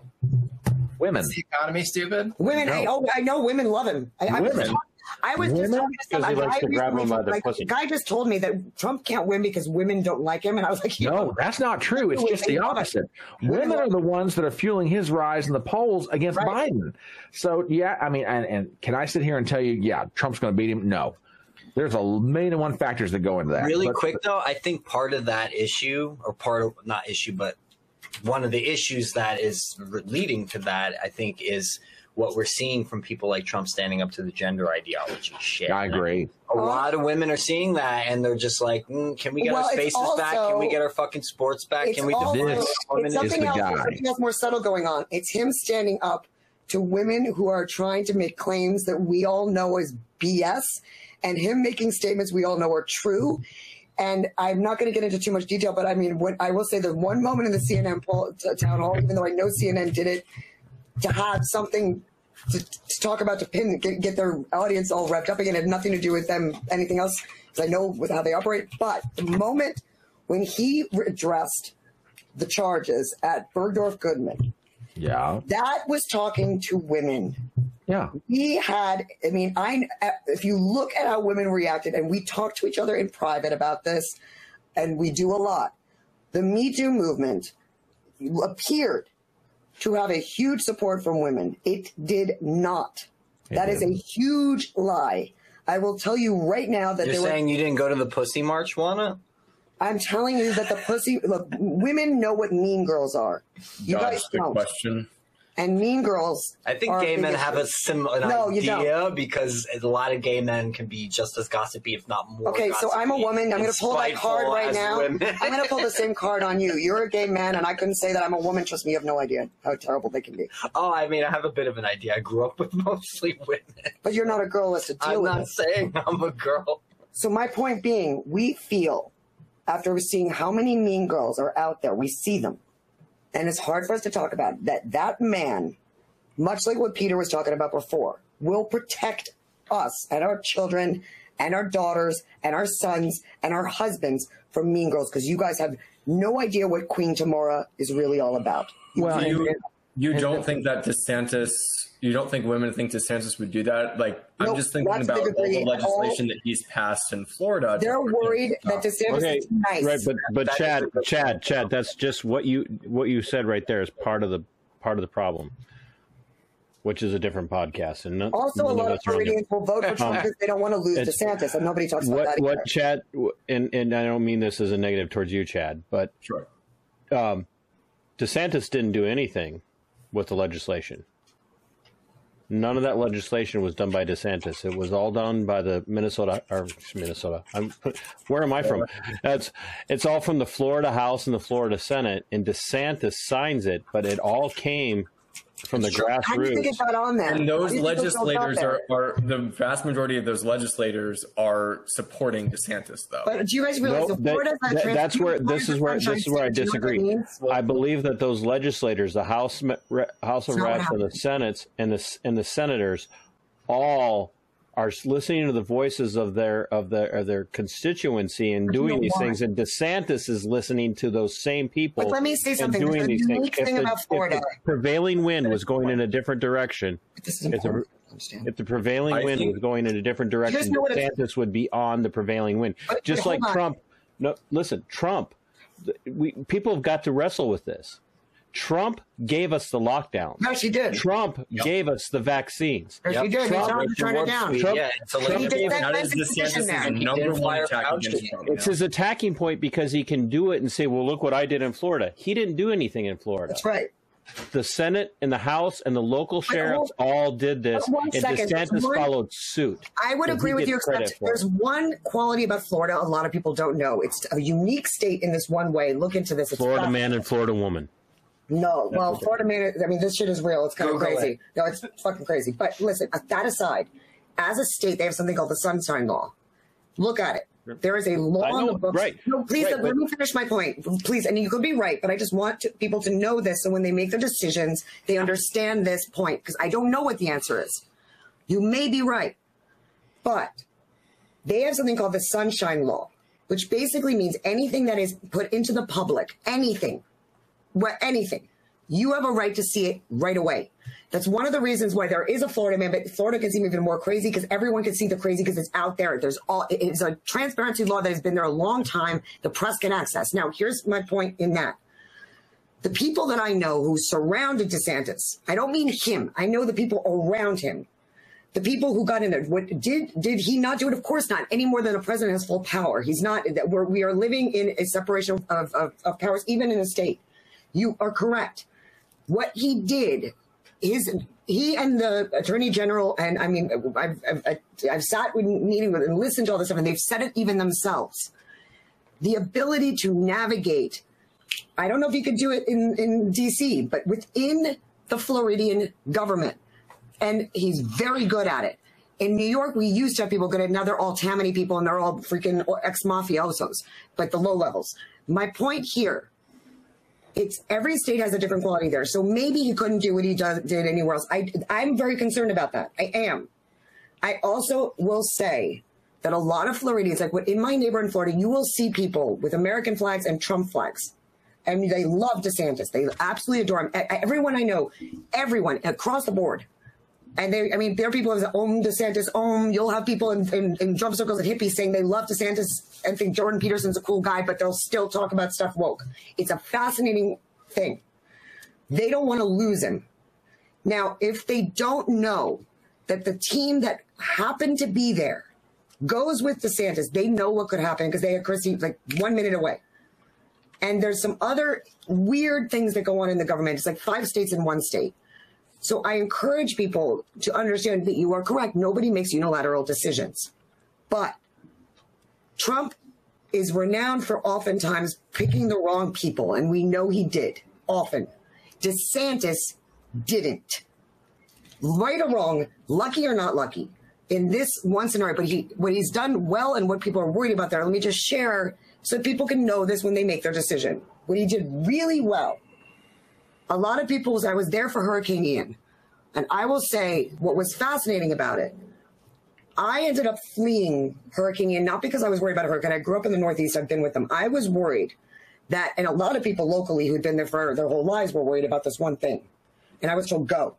Is that even if it was a category 1, that the government, the federal government, much like Katrina, but in reverse, will punish Florida to make DeSantis look bad. We felt that way. The thing that I was amazed by is the way he handled the election regulations, not allowing the pollsters in. He didn't. He put Florida first, and he said no. And it became, it was actually a very representative, no bullshit, got the results quickly. And we know Florida has a history of going in some other ways. So that was impressive in terms of just tactic and civics. The second thing he did really well is everyone is going after him. I fled Hurricane Ian and went north. When I'm coming back, because it hit my area. I'm on the Gulf Coast. We thought it was hitting exactly where I am, but it pivoted and hit Fort Myers directly. So I was driving from Tennessee and North Carolina south down back to St. Petersburg. And along my way, it's one highway. Things would continue south past where I would make my turn. And all I saw were endless lines of workmen, work trucks, people heading there to get there and do it. It reminded me of post 9/11 vibes.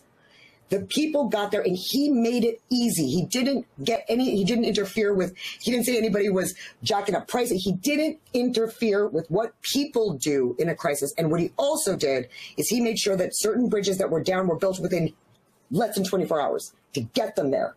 So he handled what needed to be done. And I'm not saying you could do it elsewhere. or even that he necessarily is doing it right now really, really well. Floridians overall, I've got a vibe of this. I hear this a lot.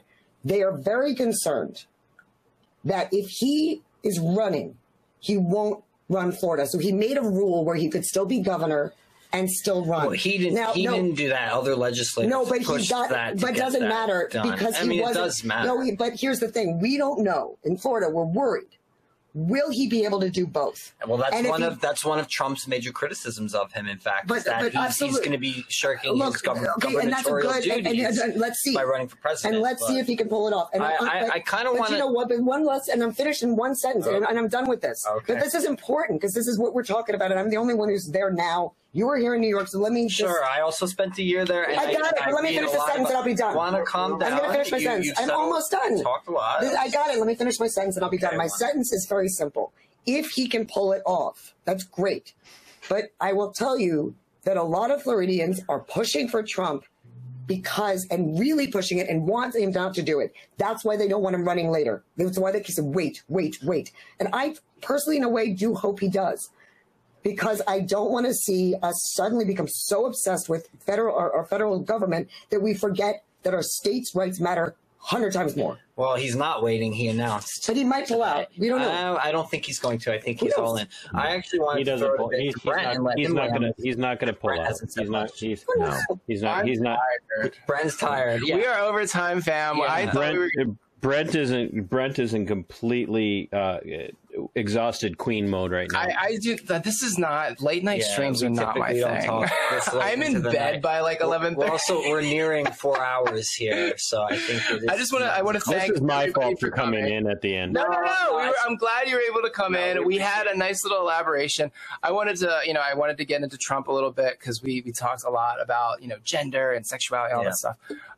So I think we'll wrap it up here. And thank you everybody for joining us. Thanks to the chatters.